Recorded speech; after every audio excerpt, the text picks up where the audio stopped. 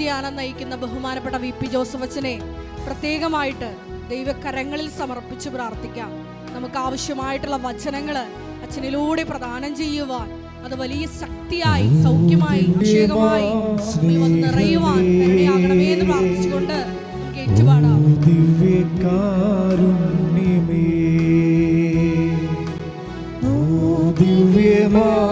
സ്നേഹമേ ഓ ദിവ്യകാരുണ്യമേ തിരുവത്താഴമേശയിലെ സമ്മാനമേ തിരുവത്താഴമേശയിലെ സമ്മാനമേ ദിവ്യമാ സ്നേഹമേ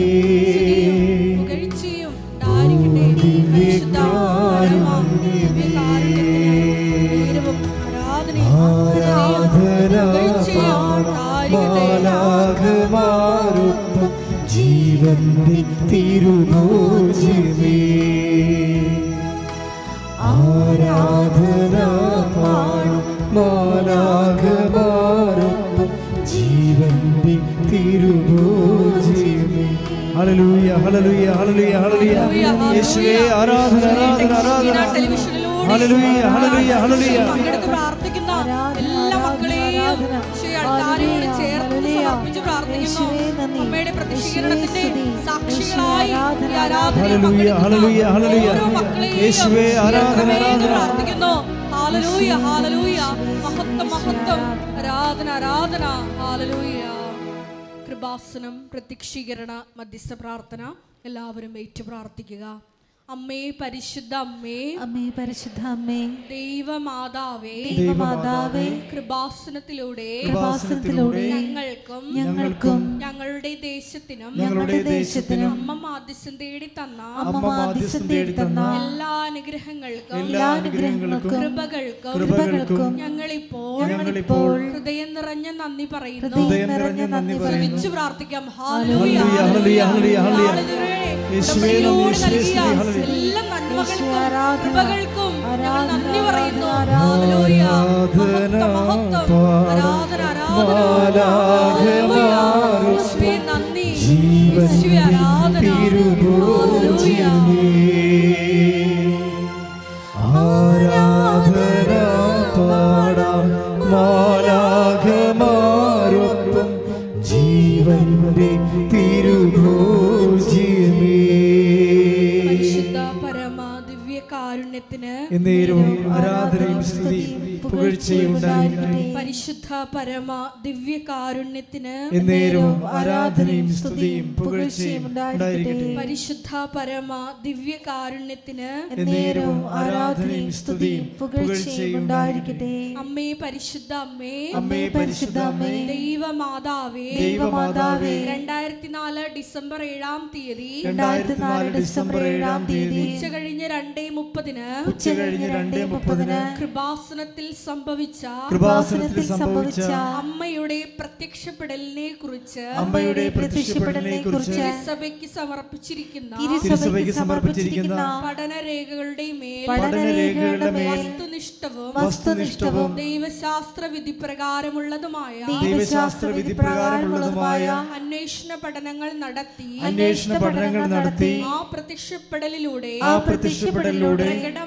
പ്രകടമായ ദൈവമാതാവിന്റെ പ്രത്യേക കരുതലും സംരക്ഷണവും വെളിപ്പെടുത്തുന്ന പീഡിതരുടെ ആശ്വാസവും പ്രവാചകന്മാരുടെ രാജ്ഞിയും വാഗ്ദാനത്തിന്റെ പേടകവും പ്രപഞ്ച പ്രകൃതിയുടെ മാതാവുമായ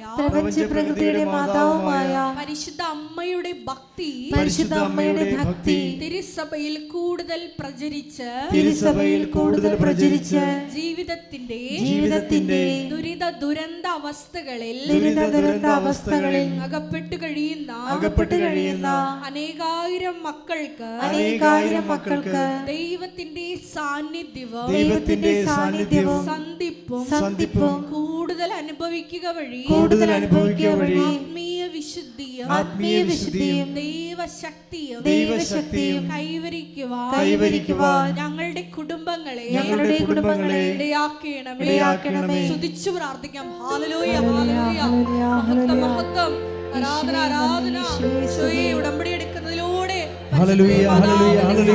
ഞങ്ങളുടെ ഓരോ വിഷയങ്ങൾ ഉണ്ടാകുവാനും അമ്മ ഞങ്ങളുടെ കൂടെ സഞ്ചരിക്കുവാനും കൃപയാകണമേ എന്ന് പ്രാർത്ഥിക്കുന്നു. ഹല്ലേലൂയ, ഹല്ലേലൂയ. മഹത്വം, മഹത്വം. ആരാധന, ആരാധന. ആരാധന പാടാം മാലാഖമാരൊപ്പം ജീവന്റെ തിരുഭോജ്യമേ. പരിശുദ്ധ പരമ ദിവ്യകാരുണ്യത്തിന് ആരാധനയും സ്തുതിയും പുകഴ്ചയും ഉണ്ടായിരിക്കട്ടെ. പരിശുദ്ധ പരമ ദിവ്യകാരുണ്യത്തിന് ആരാധനയും സ്തുതിയും പുകഴ്ചയും ഉണ്ടായിരിക്കട്ടെ. പരിശുദ്ധ പരമ ദിവ്യകാരുണ്യത്തിന് ആരാധനയും സ്തുതിയും പുകഴ്ചയും ഉണ്ടായിരിക്കട്ടെ. അമ്മേ പരിശുദ്ധ അമ്മേ, അമ്മേ പരിശുദ്ധ അമ്മേ, ഭൂസ്വർലോകങ്ങളുടെ രാജ്ഞിയായ അങ്ങേയ്ക്ക് ഭൗമ സംരക്ഷണത്തിനായി പ്രപഞ്ച പ്രകൃതിയെ തന്നെ തിരുസഭ പ്രതിഷ്ഠിക്കുവാൻ ഈ പ്രത്യക്ഷീകരണം വഴി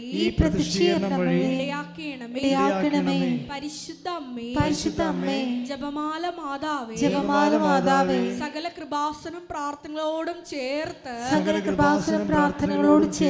ഞങ്ങളിപ്പോൾ പ്രാർത്ഥിക്കുന്ന ഈ സമൂഹത്തിന്റെ പ്രത്യേക നിയോഗങ്ങളും മൗനമായിട്ട് നമ്മളെ വിഷമിപ്പിക്കുന്ന നമ്മുടെ ഭാരങ്ങള് പരിശുദ്ധ മാതാവിന്റെ മുമ്പിൽ സമർപ്പിക്കാം.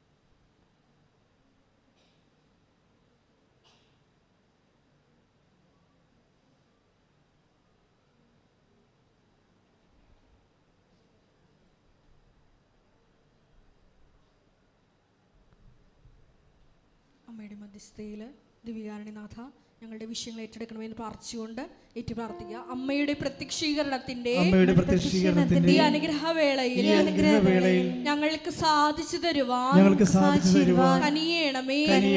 ആമേൻ. സ്തുതിച്ചു പ്രാർത്ഥിക്കാം. ഹല്ലേലൂയ, ഹല്ലേലൂയ, ഹല്ലേലൂയ, ഹല്ലേലൂയ.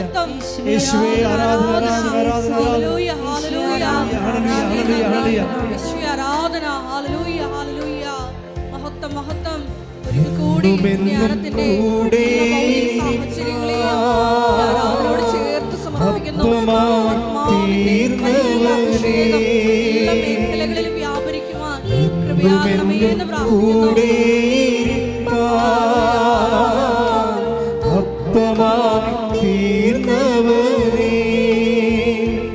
എന്റെ സ്നേഹിതനാകുന്ന സ്നേഹമേ, ആരാധന നിനക്കാരാധന. എന്റെ സ്നേഹിതനാകുന്ന സ്നേഹമേ, ആരാധന നിനക്കാരാധന.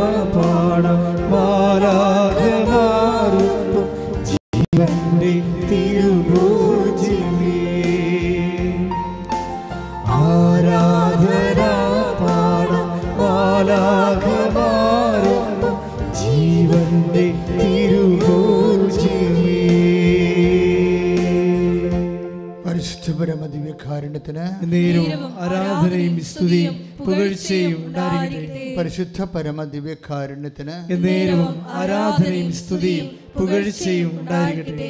ശ്രുതികട്ടെ. ഹല്ലേലൂയ ഹല്ലേലൂയ ഹല്ലേലൂയ ഹല്ലേലൂയ. യേശുവേ ആരാധന ആരാധന ആരാധന ആരാധന. ഹല്ലേലൂയ ഹല്ലേലൂയ. ആരാധനയിൽ പങ്കെടുത്ത് പ്രാർത്ഥിക്കുന്നു ആൾക്കാരോട് ചേർത്ത് സമർപ്പിച്ച് പ്രാർത്ഥിക്കുന്നു. ഈശോയുടെ കൃപ വന്ന് നിറഞ്ഞ് ആ മക്കളെ സൗഖ്യത്തിലേക്ക് ആനയിക്കണമേ എന്ന് പ്രാർത്ഥിക്കുന്നു. വിവിധ ജീവിത ദുരിതങ്ങളാൽ വലയുന്ന മക്കളെ പ്രത്യേകമായിട്ട് സമർപ്പിച്ച് പ്രാർത്ഥിക്കുന്നു. പ്രത്യേകമായി ഉടമ്പടി വിഷയങ്ങളെ സമർപ്പിച്ച് പ്രാർത്ഥിക്കുന്നു. എല്ലാവരെയും പ്രതീക്ഷിക്കുന്നതിന്റെ സാക്ഷികളാക്കി മാറ്റണമേ. പരിശുദ്ധ പരമ ദിവ്യകാരുണ്യത്തിന് ആരാധനയും സ്തുതിയും പുകഴ്ചയും ഉണ്ടായിരിക്കട്ടെ. ഇരിക്കുക. എൻ്റെ പ്രിയപ്പെട്ടവരെ,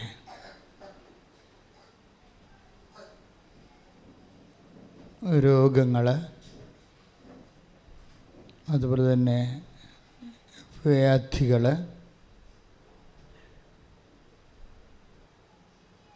അതുപോലെ തന്നെ വ്യഥകൾ,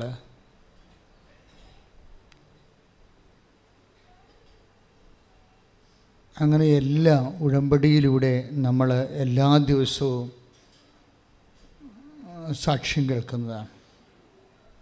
ഇപ്പോൾ ഒരു മനുഷ്യൻ്റെ എല്ലാ വിഷയങ്ങളെയും ഉടമ്പടിയിലൂടെ ദൈവം മനുഷ്യനെ സന്ദർശിക്കുകയും അഭിമുഖീകരിക്കുകയും ചെയ്യുന്നുണ്ട്.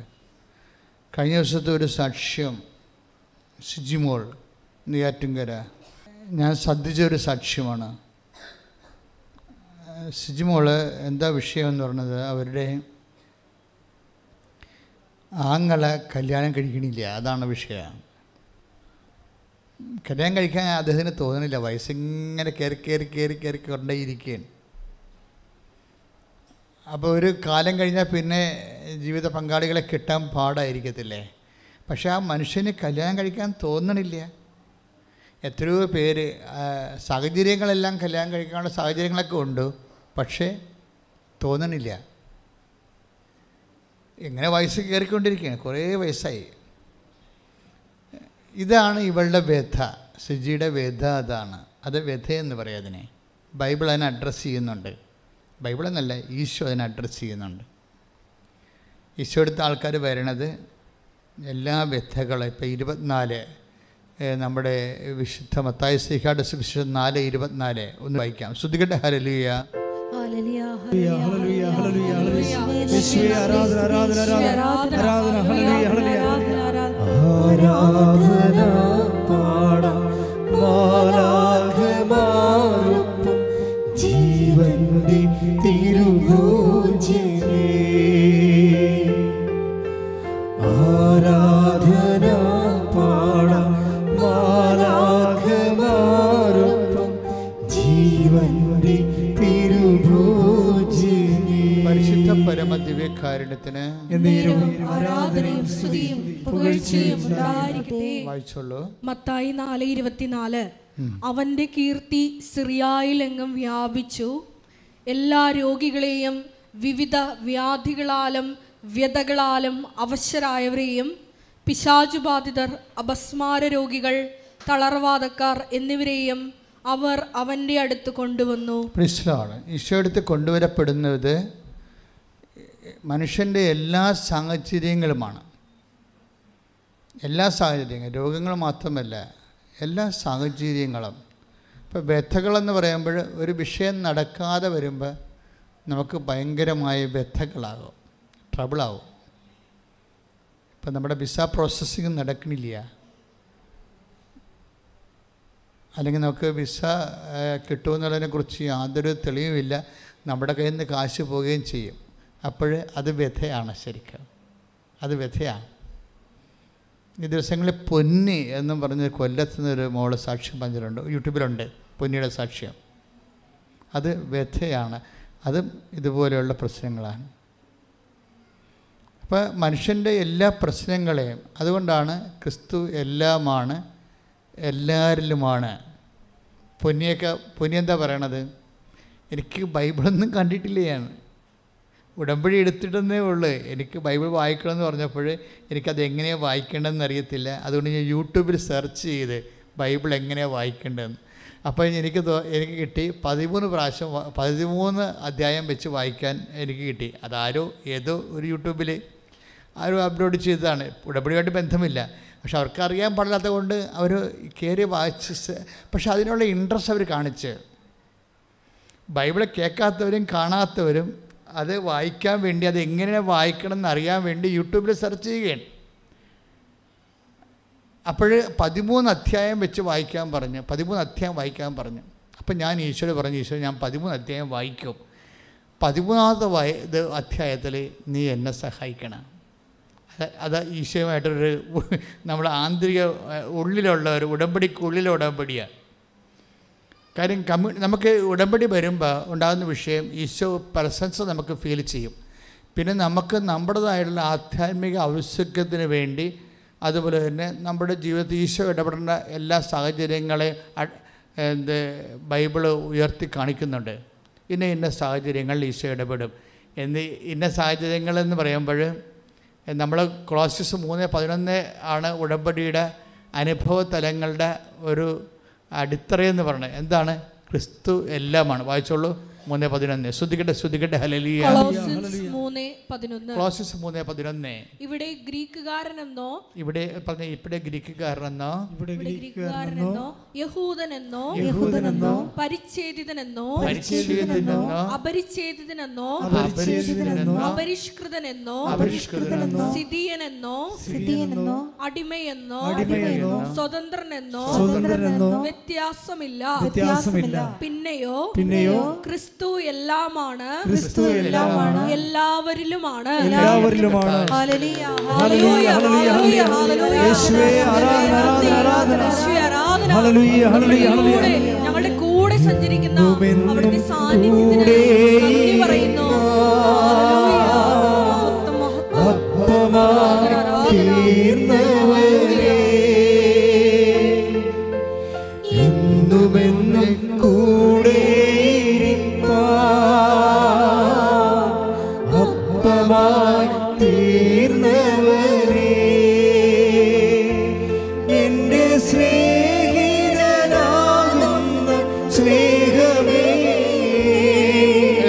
ആരാധന നിനക്കാരാധന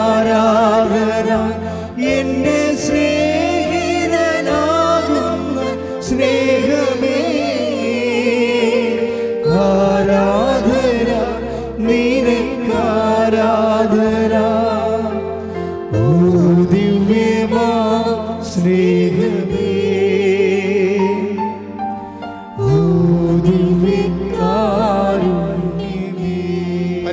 പരമ ദിവ്യകാരുണ്യത്തിന് ആരാധനയും സ്തുതിയും പുകഴ്ചയും ഉണ്ടായിരിക്കട്ടെ. ആ സാക്ഷ്യം കിടക്കുന്നത് പൊന്നി ആൻഡ് സോധിയാണ്.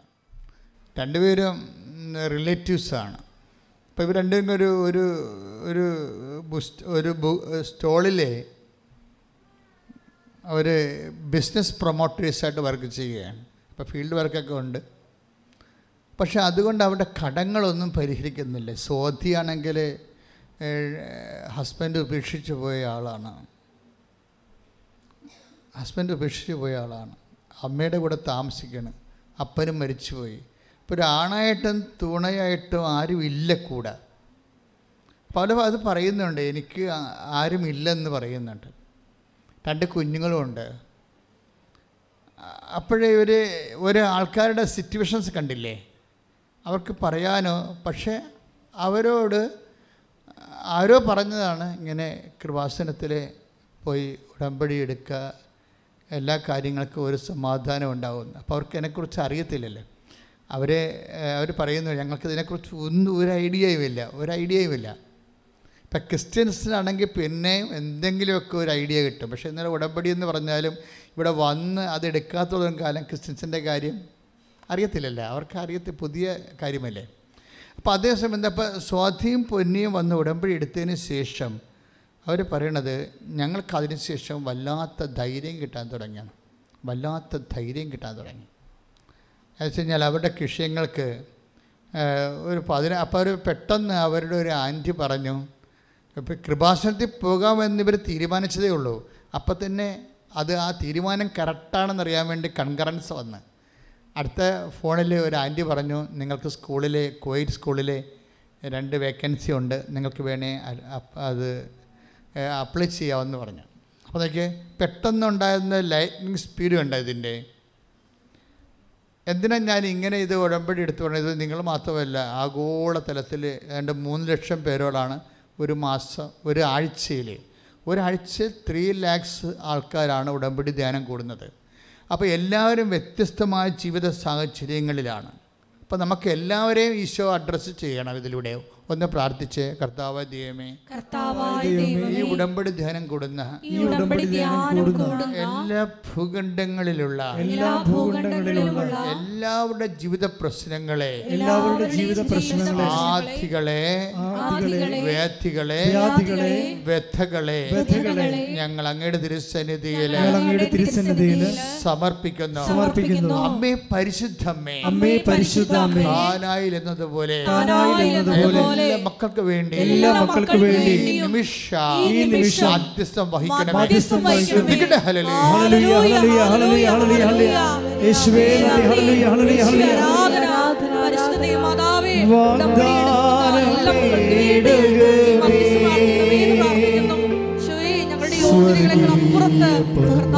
കൃപ പ്രവർത്തിച്ച് സാക്ഷികളാക്കി മാറ്റണമേ. കൃപാസനത്തിൻ്റെ അമ്മേ,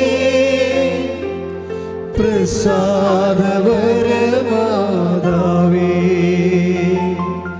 വാഗ്ദാന പേടകമേ, സ്വർഗീയ പൊന്മലരേ, കൃപാസനത്തിൻ്റെ അമ്മേ, പ്രസാദവരമാതാവേ. ആവേ ആവേ ആവേ മരിയ, ആവേ ആവേ ആവേ മരിയ, ആവേ ആവേ ആവേ മരിയ, ആവേ ആവേ ആവേ മരിയ. പരിശുദ്ധ പരമദിവ്യകാരുണ്യത്തിന് ആരാധനയും സ്തുതിയും പുകഴ്ചയും ഉണ്ടായിരിക്കട്ടെ. അപ്പോൾ ഈ 13 ചാപ്റ്റർ വായിക്കണമെന്നാണ് അതിലെഴുതിയിരിക്കുന്നത്. അപ്പോൾ ഓരോ ദിവസവും ഓരോ ചാപ്റ്റർ പൊന്നിയും അതുപോലെ സ്വാതിയും വായിക്കുകയാണ്. ഓരോ ചാപ്റ്റർ എല്ലാവർക്കും മനസ്സിലായെന്നറിയത്തില്ല.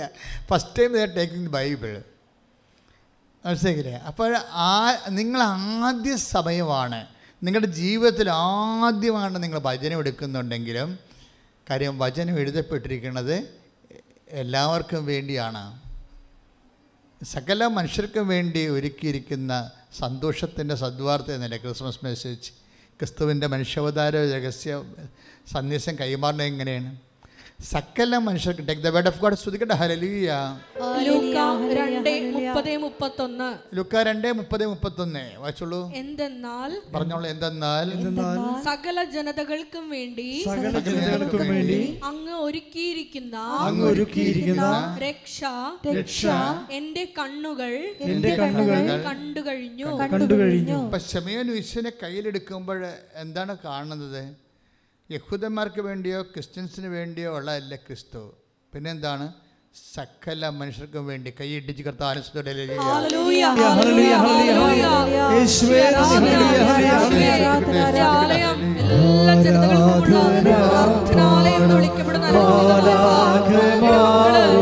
ഒന്നിച്ചുകൂടി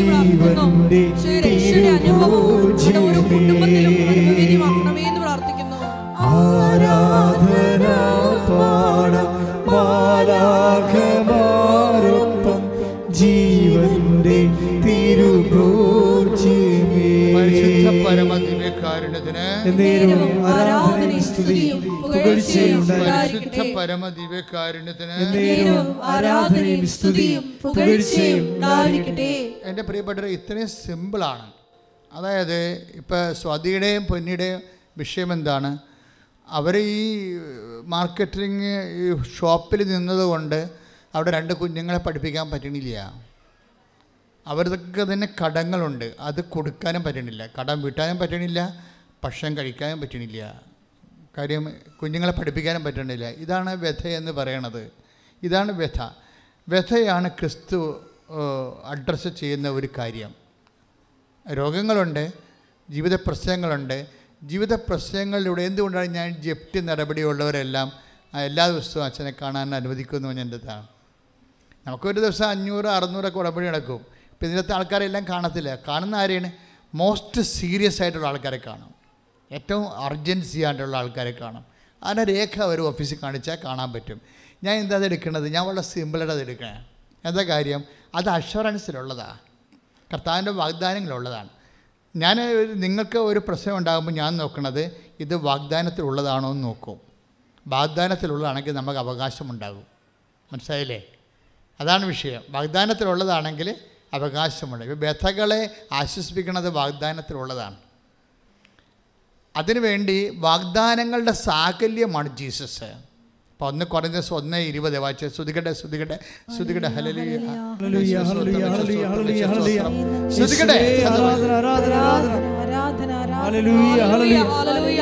യേശുവേ നന്ദി, യേശുവേ സ്തുതി. ഹല്ലേലൂയ. സകല വാഗ്ദാനങ്ങളും ക്രിസ്തുവിൽ അതെ എന്ന് തന്നെയാണ്. സ്തുതിക്കട്ടെ. ആരാധന പാടാം മാലാഖമാരൊപ്പം ജീവന്റെ തിരുഭോജ്യമേ. ആരാധന പാടാം മാലാഖമാരൊപ്പം ജീവന്റെ തിരുഭോജ്യമേ. ഓ ദിവ്യമാ സ്നേഹമേ, ഓ ദിവ്യകാരുണ്യമേ, ഓ ദിവ്യമാ സ്നേഹമേ, ഓ ദിവ്യകാരുണ്യമേ. 2 കൊരിന്ത്യർ 1:20 വായിച്ചോളൂ. ദൈവത്തിന്റെ സകല വാഗ്ദാനങ്ങളും പറഞ്ഞേ, ദൈവത്തിന്റെ സകല വാഗ്ദാനങ്ങളും ക്രിസ്തുവിൽ അതേ എന്ന് തന്നെ. ക്രിസ്തുവിൽ അതേ എന്ന് തന്നെ. അതുകൊണ്ട് തന്നെയാണ് ദൈവമഹത്വത്തിന് അവൻ വഴി ഞങ്ങൾ ആമേൻ പറയുന്നത്. അതായത് സകല വാഗ്ദാനം, ഒരു മനുഷ്യൻ്റെ മെയിൻ ഫിസിക്കാലിറ്റി ആൻഡ് സ്പിരിച്വാലിറ്റി, അവൻ്റെ ആത്മീയതയും അവൻ്റെ ഭൗതികതയും മെയിൻറ്റെയിൻ ചെയ്യുന്നതിന് വേണ്ടി ദൈവം കൊടുക്കുന്ന ഇൻസെൻറ്റീവാണ് വാഗ്ദാനങ്ങൾ. ഇൻസെൻറ്റീവ് അല്ല, അതൊരു പാക്കേജാണ്. ഇത് മെയിൻറ്റെയിൻ ചെയ്യാൻ വേണ്ടി മനുഷ്യനെ സൃഷ്ടിച്ചപ്പോൾ ഇന്ന കാര്യങ്ങൾ കൊണ്ടൊക്കെ ഫിസിക്കാലിറ്റി മെയിൻറ്റെയിൻ ചെയ്യാം. ഇപ്പോൾ എന്താ, നിനക്ക് ജോലി പഠിക്കണത് എന്തിനാണ്? നിനക്ക് ജോലി കിട്ടണത് എന്തിനാണ്? പണം കിട്ടണത് എന്തിനാണ്? വീട് വെക്കണത് എന്തിനാണ്? നീ സുരക്ഷിതമായിട്ട് അവിടെ താമസിക്കാൻ. അപ്പോൾ ഇങ്ങനെ എല്ലാം ഈ ബേസിക് നീഡ്സ് എല്ലാം സകല വാഗ്ദാനങ്ങളുടെ കൂട്ടത്തിലുള്ളതാണ്. ബേസിക് നീഡ്സ് എല്ലാം മനുഷ്യൻ്റെ. ഇപ്പോൾ ചില പറയല്ലേ, സമ്പത്തിൻ്റെ സുവിശേഷമാണ്, അത് സുവിശേഷമല്ല. കുരിശിൻ്റെ സുവിശേഷമാണ്, കുരിശ് സുവിശേഷം എന്നൊക്കെ പറഞ്ഞ് കുറേ ആൾക്കാർക്ക് പറയത്തില്ലേ. പക്ഷെ ഇതെല്ലാം കൂടിയതാണ് സുവിശേഷം. സകല മനുഷ്യരെ ഉദ്ദേശിക്കുമ്പോൾ ആത്യന്തികമായിട്ട് ആത്മരക്ഷയാണെന്നുണ്ടെങ്കിലും അനുദിന ജീവിതത്തിൻ്റെ എല്ലാ മനുഷ്യൻ്റെ അവസ്ഥകളെയും സുവിശേഷം അഡ്രസ്സ് ചെയ്യുന്ന കൊണ്ടാണ് യേശു എക്കാലവും എല്ലാവർക്കും രക്ഷകനായി ഏത് ദിവസവും അനുഭവവേദ്യമാകണത്. കൈയടിച്ച് കർത്താവിനെ സ്തുതിക്കട്ടെ. വിശ്വാസം വഴി വാഗ്ദാനങ്ങൾ പ്രാപിക്കുന്ന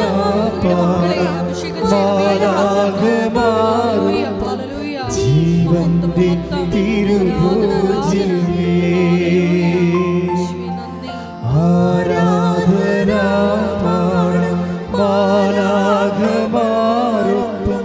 ജീവന്റെ തിരുഭോജ്യമേ.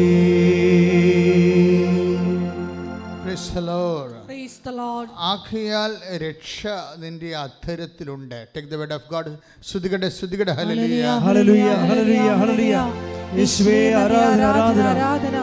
യേശുവേ മഹത്വം. ഹല്ലേലൂയ. പരിശുദ്ധ പരമദിവ്യകാരുണ്യത്തിന് നേരവും ആരാധനയും സ്തുതിയും പുകഴ്ചയും ഉണ്ടായിരിക്കട്ടെ. അല്ല, ക്രിസ്തുവിനെ സ്വീകരിക്കുന്നത് എന്തുമാത്രം ഇപ്പോൾ അസ്വാധിക്കും അതുപോലെ പൊന്നിക്കും. എത്ര സിമ്പിളാണ്. അവൾ ഉടമ്പടിയുടെ അകത്തൊരു ഉടമ്പടി ചെയ്യുകയാണ്. എന്താണ്? ഞാൻ 13 അധ്യായങ്ങൾ വായിക്കും. 13 അധ്യായങ്ങൾ വായിക്കുമ്പോൾ 13ാമത്തെ ദിവസം എനിക്ക് നീ വിസ തരണം. അവളുടെ അവസ്ഥ അതാണ്. എന്താ പ്രശ്നം വെച്ചാൽ പാർട്ടിയുടെ പേരൊക്കെ എല്ലാം കുഴപ്പത്തിൽ കിടക്കുകയാണ്. പാസ്പോർട്ട് കിട്ടാനുള്ള യാതൊരു സാധ്യതയില്ല. കാര്യം നമുക്കറിയാമല്ലോ, പാസ്പോർട്ടിന് ഒരു ഡോർമൻ ടൈം എടുക്കുമല്ലോ എപ്പോഴും. പക്ഷെ അത്രയും ടൈം ഇല്ല. വേറെ ആൾക്കാർ അതിൻ്റെ അകത്ത് കയറിപ്പോവും. സ്കൂളിൽ 2 വേക്കൻസിയാണ്. സ്വിപ്പേഴ്സ് വേക്കൻസിയാണ്, പക്ഷേ നല്ല കാശ് കിട്ടും. അപ്പോൾ ഇവിടെ ഈ കടയുടെ അകത്ത് കയറി നിന്ന് വേര് പിടിച്ച് ജീവിതം കളയേണ്ട കാര്യമില്ല. അപ്പോൾ പിടിവള്ളി കിട്ടിയിരിക്കുന്നതാണ്. ആ പിടിവള്ളിയെ കൂടി പതുക്കെ കയറുമ്പോഴേ കർത്താവുമായിട്ട് ഉള്ളിൻ്റെ അകത്ത് ഉടമ്പടിയുടെ അകത്ത് take the word of God. റോമ 10:8 ഒന്ന് പറഞ്ഞ റോമ 10:8 പറഞ്ഞോളൂ. വചനം നിനക്ക് സമീപസ്ഥമാണ്. വചനം നിനക്ക് സമീപസ്ഥമാണ്. വചനം നിനക്ക് സമീപസ്ഥമാണ്. നിന്റെ അധരത്തിലും നിന്റെ അധരത്തിലും നിന്റെ ഹൃദയത്തിലും അതുണ്ട്. ഞങ്ങൾ പ്രസംഗിക്കുന്ന വിശ്വാസത്തിന്റെ വചനം തന്നെ. ഇപ്പൊ ഒന്നിന് പറഞ്ഞേ, ഒന്ന് വചനം നിനക്ക് സമീപസ്ഥമാണ് പറഞ്ഞേ. വചനം നിനക്ക് സമീപസ്ഥമാണ്. ദാറ്റ് മീൻസ് വചനം നിനക്ക് സമീപസ്ഥമാണെന്ന് പറയുമ്പോൾ ബൈബിൾ എഴുതിയിരിക്കുന്ന വചനം എന്നല്ല എൻ്റെ അർത്ഥം. വചനം ക്രിസ്തുവാണ്. ക്രിസ്തു നിനക്ക് സമീപസ്ഥമാണ്. കൈയടിച്ച് കർത്താവിനെ സ്തുതിക്കുന്നു.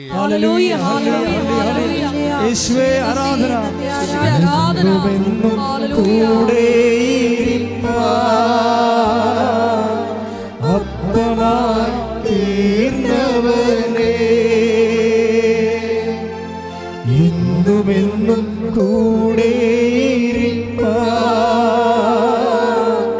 അപ്പമായി തീർന്നവനേ, എന്റെ സ്നേഹിതനാകുന്ന സ്നേഹമേ, ആരാധന നിനക്കാരാധന. എന്റെ സ്നേഹിതനാകുന്ന സ്നേഹമേ, ആരാധന നിനക്കാരാധന. ഓ ദിവ്യമാ സ്നേഹമേ, ഓ ദിവ്യകാരുണ്യമേ.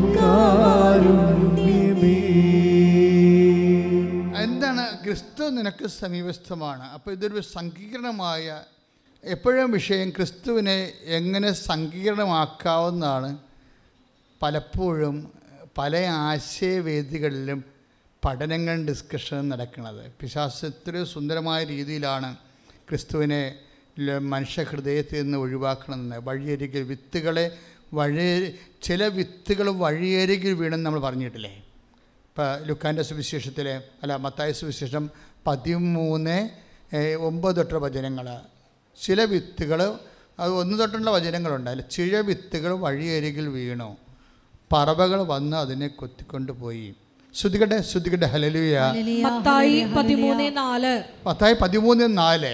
അവൻ വിതച്ചപ്പോൾ വിത്തുകളിൽ കുറെ വഴിയരികിൽ വീണു.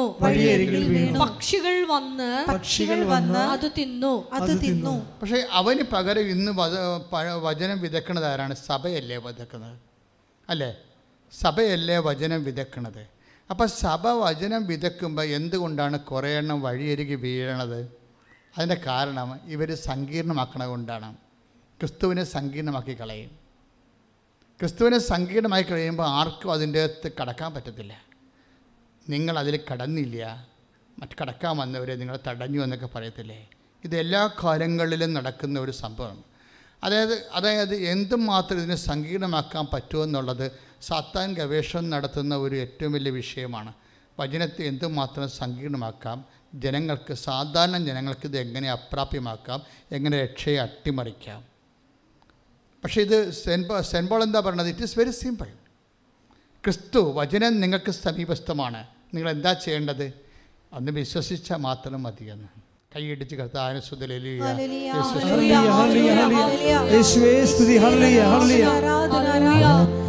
പ്രദാനം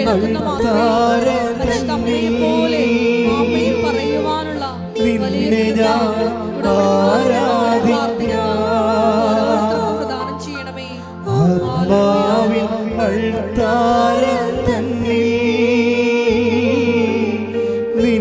ഞാൻ ആരാധിക്കാം. എന്റെ ജീവനായി തീരുന്ന സ്നേഹമേ,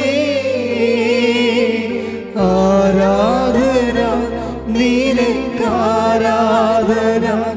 എന്റെ ജീവനായി തീരുന്ന സ്നേഹമേ,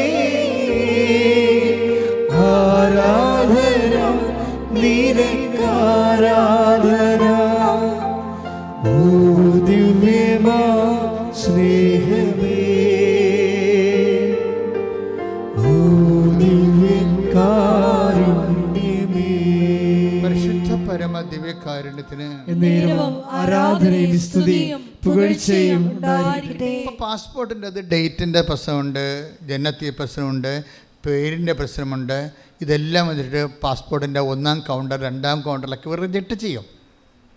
1-ാം കൗണ്ടറിലും 2-ാം കൗണ്ടറിലും ഇവർക്ക് പാസ്പോർട്ട് റിജക്റ്റ് ചെയ്യും. കാര്യം പേര് രണ്ടും രണ്ടായാണ്. അപ്പം അതുകൊണ്ട് അവർ മനസ്സിൽ എന്താ അവരുടെ മുമ്പിലുള്ളത് ഉടമ്പടി കാശുരൂപമാണ്. ഉടമ്പടി കാശുരൂപം വിളിച്ചുകൊണ്ട് 1-ാം കൗണ്ടറും 2-ാം കൗണ്ടർ റിജക്റ്റ് ചെയ്ത പാസ്പോർട്ടുമായിട്ട് പാസ്പോർട്ടിൻ്റെ അപേക്ഷയുമായിട്ട് ഒരു 3-ാം കൗണ്ടറിലേക്ക് പോകും. എന്ത് നോൺസെൻസാണ്. സാധാരണ അതായത് ക്രിസ്തു നമ്മുടെ കൂടെ ഉള്ളപ്പോൾ നമുക്കൊരു പ്രത്യാശയാണ്. ഇതെവിടെയെങ്കിലും കൊണ്ടുപോയി കർത്താവ് ഈ വിഷയത്തിൽ സെറ്റ് ചെയ്യുമെന്നുള്ളത്. 3-ാം കൗണ്ടറിൽ ചെന്നപ്പോൾ ഈ 2-ാം കൗണ്ടറുകാരൻ 3-ാം കൗണ്ടർ ഒന്നിച്ചും പറയുന്നത് ഈ പാസ്പോർട്ട് കൊടുക്കാൻ പറ്റത്തില്ല, ഇതിനിങ്ങനെയുള്ള കുഴപ്പങ്ങളുണ്ടെന്ന്. ഉടനെ ഈ 3-ാമത്തെ കൗണ്ടറിലിരിക്കുന്ന ഓഫീസർ പറയണേ ഇങ്ങനെയുള്ള കാര്യമൊന്നും ഇപ്പം നോക്കണില്ല, ഇവർക്ക് ഞാൻ പാസ്പോർട്ട് കൊടുക്കുകയാണെന്ന് കൈ ഇടിച്ച് കർത്താവിന് സ്വല്ലി.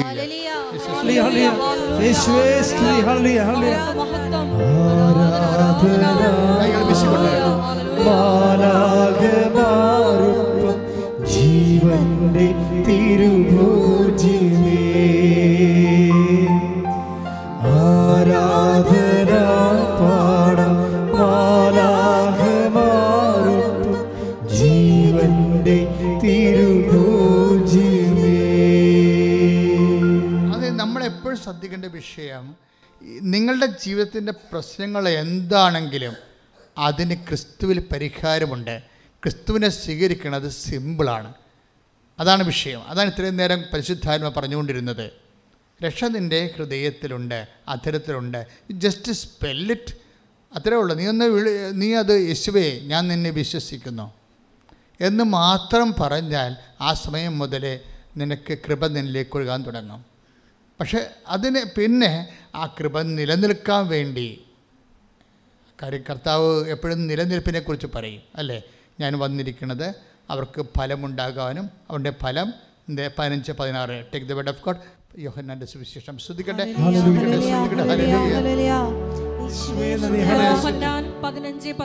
യോഹന്നാൻ 15:16 നിങ്ങൾ പോയി ഫലം പുറപ്പെടുവിക്കുന്നതിനും ഒന്ന് പറഞ്ഞു. നിങ്ങൾ പോയി ഫലം പുറപ്പെടുവിക്കുന്നതിനും നിങ്ങളുടെ ഫലം നിലനിൽക്കുന്നതിനും വേണ്ടി ഞാൻ നിങ്ങളെ നിയോഗിച്ചിരിക്കുന്നു. സോ ദിസ് വിഷയം, അതായത് നമുക്ക് ലഭിക്കുന്നതിന് ഓൺലി സിംഗിൾ മെക്കാനിസമേ ഉള്ളൂ, ജസ്റ്റ് ബിലീവ് ഇൻ ഇറ്റ്. കർത്താവിനെ ഞാൻ വിശ്വസിക്കുന്നു എന്ന് പറഞ്ഞാൽ അനുഗ്രഹത്തിൻ്റെ വാതിൽ ഓപ്പൺ ചെയ്യും. പക്ഷേ അനുഗ്രഹത്തിനൊരു പ്രോബ്ലം ഉണ്ട്. അനുഗ്രഹം നമുക്ക് അവകാശമാക്കുകയും അനുഭവിക്കുകയും വേണ്ടേ. 2 കാര്യങ്ങളുണ്ട്. അനുഗ്രഹം അനുഭവേദ്യമാകണം അല്ലേ. അപ്പോൾ അനുഭവേദ്യമാകണമെങ്കിലാണ് പിന്നീട് നമ്മളത് വിശുദ്ധിയിൽ നിലനിൽക്കേണ്ട ആവശ്യമൊക്കെ വരണത്. അവിടെയാണ് വിഷയം. അത് അനുഭവേദ്യമാകുക എന്നുള്ളത് ഇപ്പോൾ അനുഭവിക്കാൻ യോഗ്യമില്ലാതിരിക്കുന്നവരില്ലേ. അപ്പോൾ നമുക്ക് അനുഗ്രഹം കിട്ടിയാൽ മാത്രം പോരാ, ആ അനുഗ്രഹത്തിൽ നമ്മൾ നിലനിൽക്കണം. അനുഭവവേദ്യമാകണം നമുക്ക്. അപ്പോൾ അനുഭവവേദ്യമാകണമെന്നുണ്ടെങ്കിൽ ഇപ്പോൾ അവർ കേട്ട വചനം അവർക്ക് അനുഭവപ്പെട്ടില്ല. അനുഭവപ്പെടാതിരിക്കാനൊക്കെ ഇപ്പോൾ ഹെബ്രായർ 4:2 നമ്മൾ ഇടയ്ക്ക് വായിക്കുന്നില്ലേ? ഒന്ന് വായിച്ചോളൂ. ശ്രുതികട്ടെ. ഹെബ്രായർ 4:2 അവർ കേട്ട വചനം അവർക്ക് പ്രയോജനപ്പെട്ടില്ല. കാരണം അവർ അത് വിശ്വസിച്ചില്ല. അപ്പം വിശ്വാസത്തിൻ്റെ കൂടെ വരുന്ന സംഭവമാണ് വിശുദ്ധി എന്ന് പറയുന്നത്. വിശ്വാസത്തിൻ്റെ കൂടെയാണ്. ഇപ്പം വിശ്വാസമുണ്ടോ, അതിന് ഓട്ടോമാറ്റിക്കായിട്ട് നീ ദൈവത്തെ സ്നേഹിക്കുകയും അതുപോലെ തന്നെ ആ ദൈവത്തിൻ്റെ ചൈതന്യത്തിൽ ജീവിക്കുകയും ചെയ്യുമ്പോൾ സ്വാഭാവികമായിട്ടും നമ്മളിൽ നിന്ന് ദൈവം അതീവ വിശുദ്ധയായതുകൊണ്ട് നമ്മൾ ദൈവത്തിൻ്റെ അനുഗ്രഹം പ്രാപിക്കാൻ ദൈവത്തിനെ പോലെ നമ്മൾ വിശുദ്ധിയിലേക്ക് വരണം.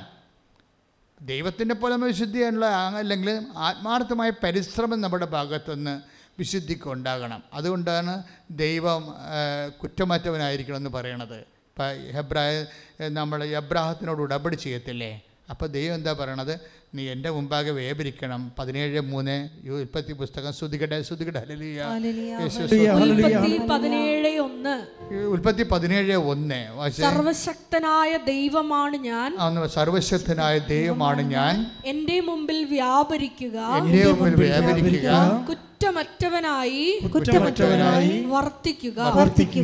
ഈ കുറ്റമറ്റവനായി, അതായത് കുറ്റമറ്റവനായി നിൽക്കാൻ വേണ്ടിയാണ്. കാര്യം വെച്ചാൽ നമ്മളുടെ ഭാഗ്യങ്ങളെല്ലാം അനുഗ്രഹങ്ങളെല്ലാം നിലനിൽക്കുന്നത്, നമ്മൾ ദൈവത്തിൽ നിന്ന് നമുക്ക് ലഭിക്കുന്ന അനുഗ്രഹങ്ങൾ നിലനിൽക്കുന്നത് നമ്മളുടെ കുറ്റമറ്റ അവസ്ഥകളിലാണ് ഇത് കൂടുതൽ വർക്ക് ചെയ്യണത്. മനസ്സിലായില്ലേ? അതുകൊണ്ടാണ് ദൈവം കുറ്റമറ്റവൻ. ദൈവം ആരാണ്? ഇപ്പോൾ 32-ാം സങ്കീർത്തനം, take the word of God 32:2. ശ്രുതികട്ടെ ഹല്ലേലൂയ.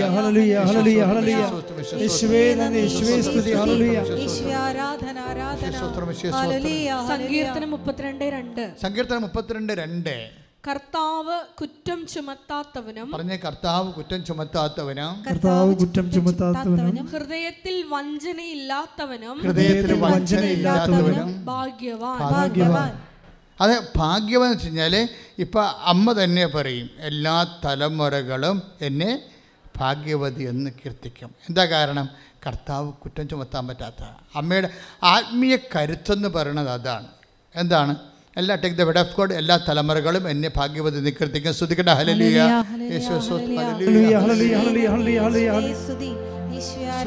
സ്തുതിക്കട്ടെ ഹല്ലേലൂയ. തലമുറകൾ തോറും പാടും ഭാഗ്യവതിയമ്മ, ജപമണിമാലകളിൽ ഉയരും നന്മ നിറഞ്ഞവളമ്മ. തലമുറകൾ തോറും പാടും ഭാഗ്യവതിയമ്മ, ജപമണിമാലകളിൽ ഉയരും നന്മ നിറഞ്ഞവളമ്മ. പറുദീസായായി അമ്മ ദൈവത്തിനു പാർക്കാം, പുണ്യാശ്രമമായി അമ്മ ഈശോയ്ക്കു വളരാം. പറുദീസായായി അമ്മ ദൈവത്തിനു പാർക്കാം, പുണ്യാശ്രമമായി അമ്മ ഈശോയ്ക്കു വളരാം. സകല തലമുറകളും. ലൂക്ക 1:48. അവിടുന്ന് തന്റെ ദാസിയുടെ താഴ്മയെ കടാക്ഷിച്ചു. ഇപ്പോൾ മുതൽ സകല തലമുറകളും എന്നെ ഭാഗ്യവതി എന്ന് പ്രകീർത്തിക്കും. നമ്മൾ ക്രിസ്തുവിലെ ആയിരിക്കുമ്പോൾ പുതിയ സൃഷ്ടിയായിരിക്കുകയാണ്. ഈ പുതിയ സൃഷ്ടിയാണ്, take the word of God, ക്രിസ്തുവിലായിരിക്കുന്ന പുതിയ സൃഷ്ടിയാണ്. ശ്രുതിക്കട്ടെ ഹല്ലേലൂയ.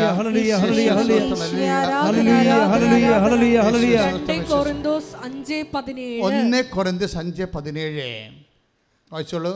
ക്രിസ്തുവിൽ ആയിരിക്കുന്നവൻ പുതിയ സൃഷ്ടിയാണ്, പഴയത് കടന്നുപോയി, ഇതാ പുതിയത് വന്നു കഴിഞ്ഞു.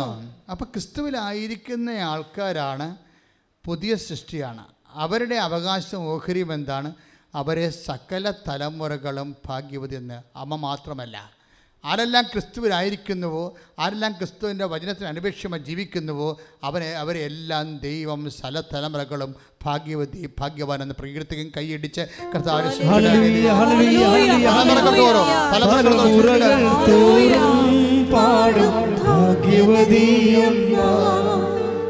ജപമണിമാലകളിൽ ഉയരും നന്മ നിറഞ്ഞവളമ്മ, തലമുറകൾ തോറും പാടും ഭാഗ്യവതിയമ്മ, ജപമണിമാലകളിൽ ഉയരും നന്മ നിറഞ്ഞവളമ്മ. പറുദീസായായി അമ്മ ദൈവത്തിനു പാർക്കാൻ പുണ്യാശ്രമമായി അമ്മ ഈശോയ്ക്കു വളരാൻ തലമുറകൾ തോറും പാടും ഭാഗ്യവതിയമ്മ ജപമണിമാലകളിൽ ഉയരും നന്മ നിറഞ്ഞവളമ്മ തലമുറകൾ തോറും പാടും ഭാഗ്യവതിയമ്മ ജപമണിമാലകളിൽ ഉയരും നന്മ നിറഞ്ഞവളമ്മ പറുദീസയായി അമ്മ ദൈവത്തിനു പാർക്കാൻ പുണ്യാശ്രമമായി അമ്മ ഈശോയ്ക്കു വളരാൻ പറുദീസയായി അമ്മ ദൈവത്തിനു പാർക്കാൻ പുണ്യാശ്രമമായി അമ്മ ഈശോയ്ക്കു വളരാൻ അമ്മേ എൻ്റെ അമ്മേ എൻ്റെ ഈശോയുടെ അമ്മേ അമ്മേ എൻ്റെ അമ്മേ എനിക്കീശോ തന്നുരമ്മേ. അതിൻ്റെ കൂടെ ചേർത്ത് വായിക്കേണ്ടതാണ് ഈ അമ്മയുടെ ഭാഗ്യം തലമുറകൾ തോറും നിത്യത വരെ അമ്മ ഭാഗ്യവതിയാണ്. ഈ അമ്മ പറയുന്ന ഒരു സ്പിരിച്വാലിറ്റി ഉണ്ട്. എന്താണ് അമ്മ പറയുന്ന സ്പിരിച്വാലിറ്റി? ആത്മാവിൽ ദാരിദ്ര്യമുള്ളവരെ ഭാഗ്യവാന്മാർ. എന്തുകൊണ്ടെന്നാൽ ദൈവരാജ്യം അവിടേതാകുന്നു. മലയിലെ പ്രസംഗമാണ് സംഭവം. പക്ഷേ ഈ മലയിലെ പ്രസംഗത്തിൻ്റെ വചനം മാംസം ധരിച്ച രൂപമാണ് പരിശുദ്ധ അമ്മ. മലയിലെ പ്രസംഗമാണ് 5:3 വരണത് അല്ലേ? എന്താ പറയണത്? ഈശോ പറഞ്ഞ ആദ്യം ആത്മാവിൽ പറഞ്ഞ് ആത്മാവിൽ ദാരിദ്ര്യമുള്ളവർ ഭാഗ്യവാന്മാർ. അപ്പം ശരീരത്തിൻ്റെ സമ്പത്ത് എന്താ നമുക്കറിയാം. പൊന്ന് അല്ലേ, പറമ്പ് എല്ലാം ശരീരത്തിൻ്റെ സമ്പത്താണ്. ആത്മാവിൻ്റെ സമ്പത്ത് എന്താണ്? ദൈവമാണ് ആത്മാവിൻ്റെ സമ്പത്ത്. ദൈവമാണ് എനിക്കില്ലല്ലോ, ദൈവം എനിക്കില്ലല്ലോ എന്ന് എന്തെല്ലാം കിട്ടിയാലും നേടിയാലും ജോലി കിട്ടിയാലും അതുപോലെ തന്നെ നീ വിചാരിക്കുന്ന എല്ലാം നടന്നാലും പക്ഷേ ദൈവത്തിനെക്കുറിച്ച് നിനക്ക് ദൈവമില്ലല്ലോ. ദൈവമാണ് ഏറ്റവും വലുത്, എൻ്റെ ജോലിയേക്കാൾ വലുത്, എൻ്റെ വീടിനേക്കാൾ വലുത്, അതുപോലെ എൻ്റെ ജീവിത സാഹചര്യങ്ങളെക്കാൾ വലുത് ദൈവമാണെന്ന് തോന്നുമ്പോഴാണ് ഈ ആത്മാവിൽ ദാരിദ്ര്യം ഉണ്ടാകുന്നത്. മനസ്സിലായ? നമ്മളെ സംബന്ധിച്ചിടത്തോളം നമ്മുടെ ശരീരത്തിൻ്റെ ദാരിദ്ര്യം മാറ്റാനാണ് ദൈവത്തിൽ നമ്മൾ അത് അറിവില്ലായ്മ കൊണ്ട് എന്നാണ് ശരീരത്തിൻ്റെ ദാരിദ്ര്യം. വീട്, ജോലി, വിവാഹം ഇങ്ങനെയുള്ള കാര്യങ്ങൾക്കാണ് നമ്മൾ ഉടമ്പടി ചെയ്യണത്. പക്ഷേ ഈ വിഷയത്തിൽ എപ്പോഴും നമ്മൾ ശ്രദ്ധിക്കേണ്ടത് ദൈവത്തിൻ്റെ ഈ ഈശോ അമ്മയെ സകല തലമുറകളും ഭാഗ്യവതി കീർത്തിക്കുമ്പോൾ അത് തന്നെയാണ് ക്രിസ്തു പറയണത്. എങ്ങനെയാണ്? അമ്മയെ മാത്രമല്ല, ആരെല്ലാം ക്രിസ്തുവിനെ സ്വീകരിക്കുന്നുവോ അവരെല്ലാം തലമുറകൾ തോറും അവർ ഭാഗ്യവതിയാകും. അതായത് ജന്മജന്മാന്തരങ്ങളും ഈ ജന്മത്തിൻ്റെ അപ്പുറത്തേക്കും നമ്മൾ ദൈവം ഭാഗ്യവാൻ. കാര്യം ദൈവം ഭാഗ്യവാനെന്ന് വിളിക്കുന്നവനാണല്ലോ ഭാഗ്യവാൻ. അതല്ലേ നമ്മൾ 32-ാം സങ്കീർത്തനം 2 കണ്ടത്. ദൈവം ഭാഗ്യവാനെന്ന് വിളിക്കുന്നവനാണ് ഭാഗ്യവാൻ. ദൈവം കുറ്റം ആരോപിക്കാത്തവനാണ് ഭാഗ്യവാൻ.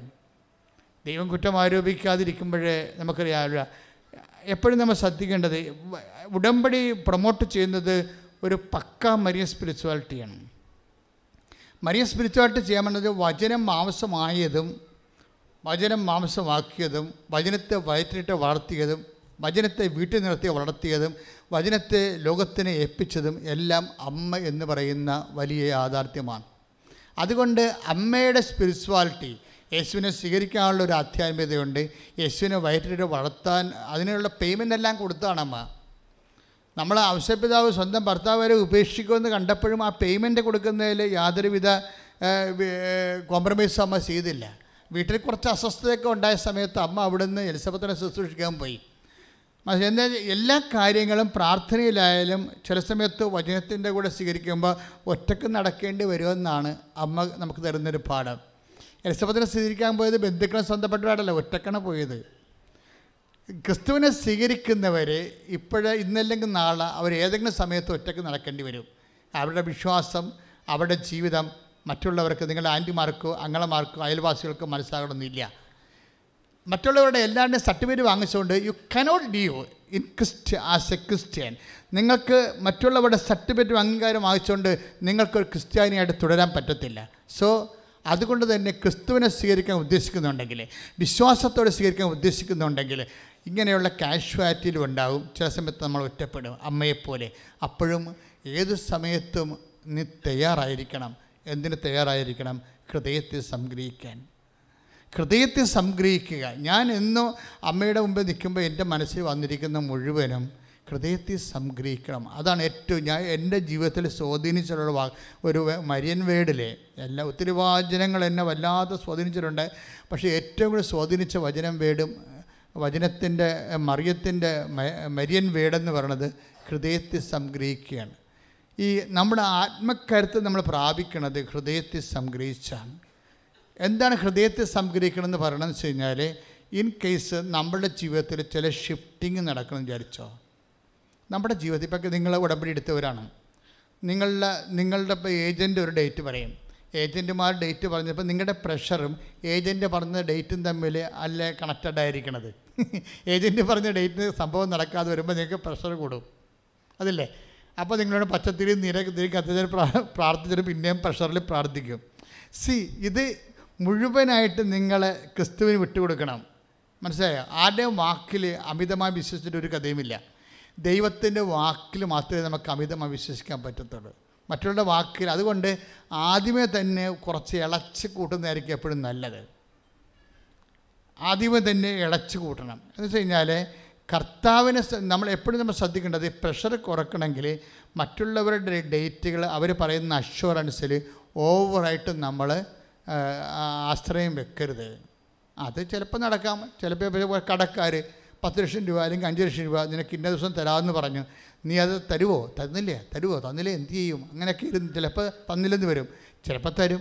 പക്ഷേ ഇതിൻ്റെ അകത്തെല്ലാം നിൻ്റെ ഒരിക്കലും ആലോചനകളും എപ്പോഴും നിൻ്റെ ധാരണകളും അതുപോലെ തന്നെ നിൻ്റെ സ്വസ്ഥതകളുമെല്ലാം മനുഷ്യന്മാരുടെ വാക്കിൽ ഇങ്ങനെ വിശ്വസിച്ചു കൊണ്ടാണ്. ഇത് റീഫോർമാറ്റ് ചെയ്യേണ്ടി വരും.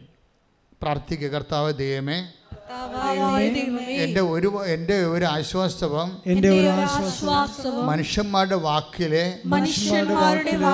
വിശ്വസിക്കാതിരിക്കാനും നിന്നിൽ ആശ്രയിക്കാനും എന്നെ അഭിഷേകം ചെയ്യണമേ.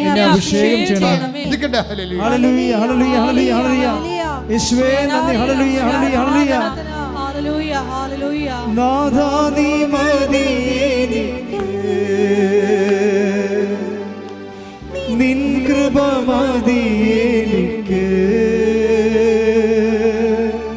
നാഥാ നീ മതിയെനിക്ക്,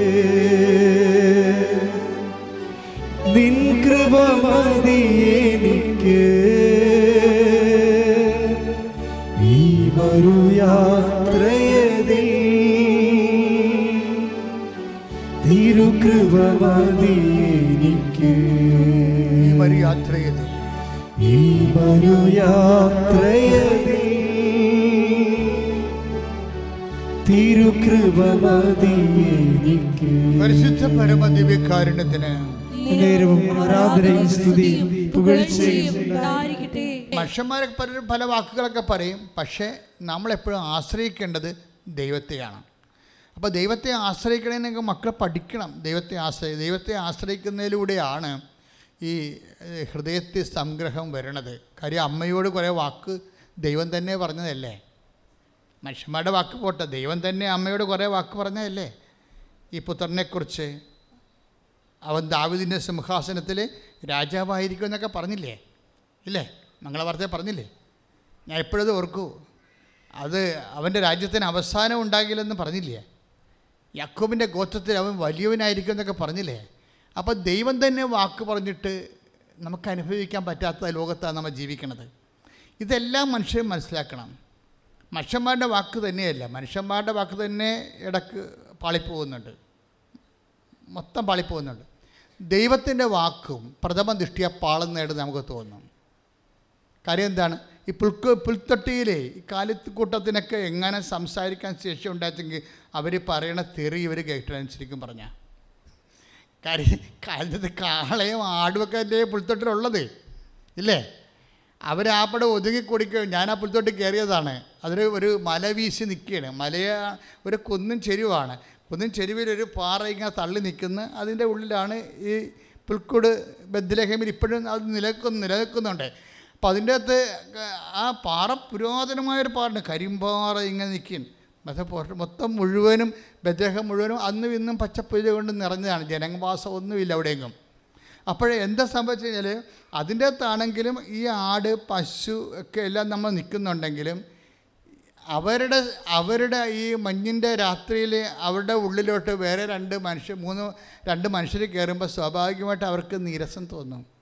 അവർക്ക് സംസാരിക്കാൻ പറ്റാത്തത് കൊണ്ട് അവർ പറയുന്ന തോന്നിവാസം ഔഷധപിതാവ് മാതാൻ കേൾക്കാതിരുന്നതാണ്. ഇതൊന്നും സിമ്പിളല്ലെന്ന് മനസ്സിലാക്കിയാൽ മതി. പക്ഷേ ജീവിതമൊന്നും അത്ര സിമ്പിളല്ല. അപ്പോൾ ഇങ്ങനെയുള്ളൊരു സമയത്താണ് ഇടയന്മാർ, ഒരു പ്രാകൃതരായ മനുഷ്യർ കയറി വരണത്. പ്രാകൃതരായ മനുഷ്യരെ കണ്ടിട്ട് പോലുമില്ല, ഒരു പരിചയവുമില്ല. ലോകം മുഴുവനും എൻ്റെ പരിചയത്തിലാക്കണത് ദൈവം അവരെ സെൻഡ് ചെയ്താണെന്ന് ഞാൻ വിശ്വസിക്കുമ്പോഴാണ്. മനസ്സിലായ? അല്ലെങ്കിൽ അടുത്തുള്ളൊരു പോലും നമുക്ക് അപരിചിതരായി വരും. പ്രാർത്ഥിക്കുക, ദൈവമേ പ്രാർത്ഥിക്കുക. കർത്താവേ, ക്രിസ്തുവിലായിരിക്കുന്നവൻ പുതിയ സൃഷ്ടിയാണെന്ന് വചനത്തെ ധ്യാനിച്ചുകൊണ്ട് ലോകത്തോടും ജീവിതത്തോടും പുതിയ സമീപനം സ്വീകരിക്കാനും ആരും അപരിചിതരല്ല. എല്ലാവരും ക്രിസ്തുവിനാൽ അയക്കപ്പെടുന്നവരും എന്നെ സഹായിക്കാൻ വേണ്ടിയുള്ള ദൈവത്തിന്റെ സംവിധാനമാകയാൽ പരിചിതരുമാണെന്നുള്ള ബോധ്യത്താൽ എന്നെ നിറക്കണമേ, നയിക്കണമേ. ശ്രദ്ധിക്കട്ടെ. ഹല്ലേലൂയ, ഹല്ലേലൂയ, ഹല്ലേലൂയ, ഹല്ലേലൂയ. യേശുവേ നന്ദി. ഹല്ലേലൂയ, ഹല്ലേലൂയ, ഹല്ലേലൂയ. ഹല്ലേലൂയ, ഹല്ലേലൂയ. നാഥാ നീ മതി എനിക്ക്, നിൻ കൃപ മതി എനിക്ക്. നാഥാ നീ മതി എനിക്ക്, നിൻ കൃപ മതി എനിക്ക്. ഈ മരുയാത്രയതിൽ തിരുകൃപ മതി എനിക്ക്. ഈ മരുയാത്രയതിൽ തിരുകൃപ മതി എനിക്ക്. പരിശുദ്ധ പരമദിവ്യകാരുണ്യത്തിന് ആരാധനയും സ്തുതിയും പുകഴ്ചയും. അപ്പം ക്രിസ്തുവിലായിരിക്കുന്നവൻ പുതിയ സൃഷ്ടിയാണെന്നുള്ള വചനത്തിന് അനപേക്ഷണീയമായിട്ടാണ് ആരും അപരിചിതരല്ല എന്ന വചനത്തിലേക്ക് വരുന്നത്.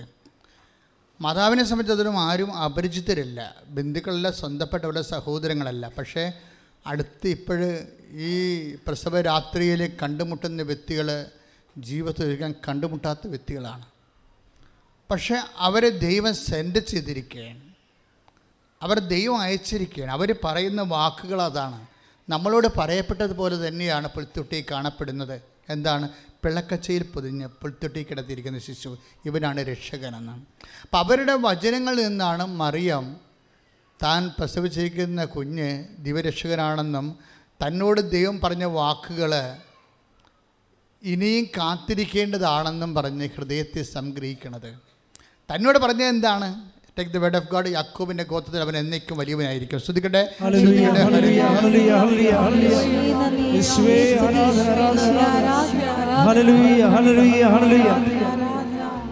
ലൂക്കാ 1:31 ലൂക്കാ സുവിശേഷം. നീ ഗർഭം ധരിച്ച ഒരു പുത്രനെ പ്രസവിക്കും. നീ ഗർഭം ധരിച്ച് ഒരു പുത്രനെ പ്രസവിക്കും. നീ അവന് യേശു എന്ന് പേരിടണം. അവൻ വലിയവനായിരിക്കും. അത്യുന്നതന്റെ പുത്രൻ എന്ന് വിളിക്കപ്പെടും. അവന്റെ പിതാവായ ദാവീദിന്റെ സിംഹാസനം ദൈവമായ കർത്താവ് അവന് കൊടുക്കും. യാക്കോബിന്റെ ഭവനത്തിന്മേൽ അവൻ എന്നേക്കും ഭരണം നടത്തും. അവന്റെ രാജ്യത്തിന് അവസാനമുണ്ടാകുകയില്ല. മറിയം എന്താണ് ഹൃദയത്തിൽ സംഗ്രഹിച്ചത്? മറിയ ഹൃദയത്തിൽ സംഗ്രഹിച്ചത് എന്താണെന്ന് വെച്ച് കഴിഞ്ഞാൽ, ഈ അട്ടടയന്മാർ പോയപ്പോൾ മറിയമാകട്ടെ ഇവയെല്ലാം ഹൃദയത്തിൽ സംഗ്രഹിച്ചു. എന്താണ്? കർത്താവിൻ്റെ വചനം യാക്കോബിൻ്റെ ഗോത്രത്തിൽ അവൻ വലിയവനായിരിക്കും, ദാവീദിൻ്റെ സിംഹാസനം അവിടത്തേക്ക് നൽകുമെന്നാണ് പറഞ്ഞതെങ്കിലും ആ വാക്ക് ഇപ്പം നിറവേറണില്ല. അതിന് ഘടകവിരുദ്ധമായിട്ട് ചുമ്മാ ഒരു വഴിയരികിൽ പ്രസവിച്ച് കിടക്കേണ്ട അവസ്ഥയാണ്. വചനവും അതിൻ്റെ പ്രയോഗവും തമ്മിൽ നിറവേറണില്ല. കണ്ടില്ലേ? നിറവേറണില്ലല്ലോ. അപ്പം നിറവേറാത്ത സമയങ്ങൾ വരും. അപ്പം നിറവേറാത്ത സമയങ്ങൾ വരുമ്പോൾ നമ്മൾ കേട്ടതും നമ്മൾ പഠിച്ചതും നമ്മുടെ അനുഭവവും തമ്മിൽ നല്ല ശരിക്കും വാളും പരിചയം പോലെ നിൽക്കും. എന്ന് വെച്ച് കഴിഞ്ഞാൽ എപ്പോഴും കോൺട്രഡിക്ഷൻ ഉണ്ടാകും. ക്രിസ്തുവിനെ സ്വീകരിക്കുന്നവന് ഈ വിശ്വാസത്തിൻ്റെ കോൺട്രഡിക്ഷൻ അഭിമുഖീകരിക്കാതെ മുന്നോട്ട് പോകാൻ പറ്റത്തില്ല. അതുകൊണ്ടാണ് ശമയോൻ പറയണത്, he will be a sign of contradiction. അതായത് അവൻ തർക്കത്തിൻ്റെ അടയാളമായിരിക്കുന്ന take the word of God. ശ്രദ്ധിക്കട്ടെ. ഹല്ലേലൂയ ഹല്ലേലൂയ ഹല്ലേലൂയ ഹല്ലേലൂയ. ലൂക്ക 2:34. ലൂക്ക 2:34. ശിമയോൻ അവരെ അനുഗ്രഹിച്ചുകൊണ്ട് അവന്റെ അമ്മയായ മറിയത്തോട് പറഞ്ഞു, ഇവൻ ഇസ്രായേലിൽ പലരുടെയും വീഴ്ചയ്ക്കും ഉയർച്ചയ്ക്കും കാരണമാകും. ഇവൻ വിവാദ വിഷയമായ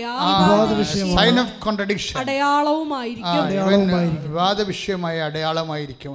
എപ്പോഴും ക്രിസ്തുവിനായിരിക്കുന്നവൻ പുതിയ സൃഷ്ടിയായിരിക്കുമ്പോൾ ആ പഴയ സൃഷ്ടിയിൽ നിന്ന് പുതിയ സൃഷ്ടിയിലേക്ക് മാറുന്ന ട്രാൻസിഷൻ പീരീഡിലാണ് ഈ എപ്പോഴും വിവാദങ്ങൾ ഉണ്ടാകുന്നത്. എന്താണ് വിവാദമെന്ന് ചോദിച്ചു കഴിഞ്ഞാൽ, ദൈവത്തിൻ്റെ വചനം പ്രഥമ ദൃഷ്ടിയ ദൈവത്തിൻ്റെ വചനം തരുന്ന അഷുറൻസ് നമുക്ക് വർത്തമാനകാലത്ത് ചില സമയത്ത് അനുഭവിക്കാതെ വരും. കാര്യം അവൻ വലിയവനായിരിക്കും എന്നല്ലേ പറയണത്. യാക്കോബിൻ്റെ ഗോത്രത്തിൽ അവൻ വലിയവനായിരിക്കും, ദാവീദിൻ്റെ സിംഹാസനം അവിടെ നിന്ന് നൽകുമെന്ന് പറഞ്ഞു കേട്ടിട്ട് അവനെക്കൊണ്ട് കിടത്തണത് പുൽത്തൊട്ടിലാണ് കിടത്തണത്. സിംഹാസനമാണ് അപ്പോൾ വാഗ്ദാനം ചെയ്തിരിക്കുന്നത്, പക്ഷേ കിട്ടണത് പുൽത്തൊട്ടിയാണ് കിട്ടണത്. അപ്പോൾ ചില സമയത്ത് ഈ ഡൈക്കോട്ടമി വരും. ഡൈക്കോട്ടമിയാണ് നീ ഒരു വിശ്വാസി 1-ാം ക്ലാസ്സിൽ നിന്ന് 2-ാം ക്ലാസ്സിലേക്ക് കടക്കുന്നത് ഈ ട്രാൻസിഷൻ പീരീഡിലാണ്. നീ വിശ്വാസിയാണ്, പക്ഷേ വിശ്വാസത്തിന് പാഠങ്ങളുണ്ട്, ക്ലാസ് കയറ്റങ്ങളുണ്ട്. അത് 1-ാം ക്ലാസ്സിൽ നിന്ന് 2-ാം ക്ലാസ്സിലേക്ക്, 2-ാം ക്ലാസ്സിൽ നിന്ന് 3-ാം ക്ലാസ്സിലേക്ക് വിശ്വാസി പോകുന്നത് ഈ ട്രാൻസിഷൻ പീരീഡ് കൈകാര്യം ചെയ്തിട്ടാണ്. അത് അമ്മ അതെന്താ ചെയ്യണത്? അമ്മയ്ക്കത് മനസ്സിലാവണില്ല. എന്താണ് അമ്മയോട് പറഞ്ഞിരിക്കുന്നത്? അവൻ യാക്കോബിൻ്റെ ഗോത്രത്തിൽ വലിയവനായിരിക്കും, ദാവീദിന് സിംഹാസനം നൽകുമെന്നാണ്. പക്ഷേ അമ്മ പ്രസവിച്ച് കിടക്കുന്നതിന് പുൽത്തൊട്ടിലാണ് കിടക്കുന്നത്. അപ്പോൾ അനുഭവം അപ്പം ചില സമയത്ത് നിനക്ക് അനുഭവേദ്യമാകുന്ന വിഷയങ്ങൾ പലപ്പോഴും നീ പ്രതീക്ഷിച്ചതിന് ഘടകവിരുദ്ധമായിരിക്കും. ദൈവപൈതലെ ശ്രദ്ധിക്കുക. നീ പ്രതീക്ഷിക്കുന്ന കാര്യത്തേക്കാൾ ഘടകവിരുദ്ധമായിരിക്കും ഇപ്പോഴും നീ അനുഭവിക്കണത്. പക്ഷേ എപ്പോഴും നമ്മൾ ശ്രദ്ധിക്കേണ്ട ഒരു കാര്യമുണ്ട്. കാര്യം ഇപ്പോഴും ഇങ്ങനെ അനുഭവിച്ചാലും ദൈവം തന്നോട് പറഞ്ഞ വാക്കുകൾ എപ്പോഴായാലും നിറവേറും. അതുകൊണ്ട് തന്നെ അമ്മ ഹൃദയത്തിൽ സംഗ്രഹിക്കുന്നത് അതാണ്. എന്താ കാര്യം?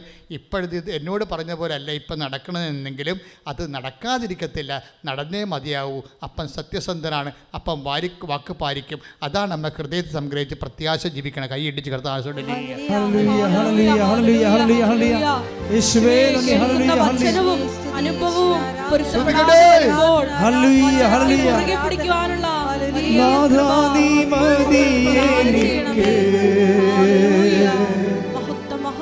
നിൻ കൃപ മതി എനിക്ക്, നാഥാ നീ മതി എനിക്ക്, നാഥാ നീ മതി എനിക്ക്, നിൻ കൃപ മതി എനിക്ക്. ഈ വരു യാത്രയിൽ തിരുകൃപ മതി എനിക്ക്. ഈ മരുയാത്രയിൽ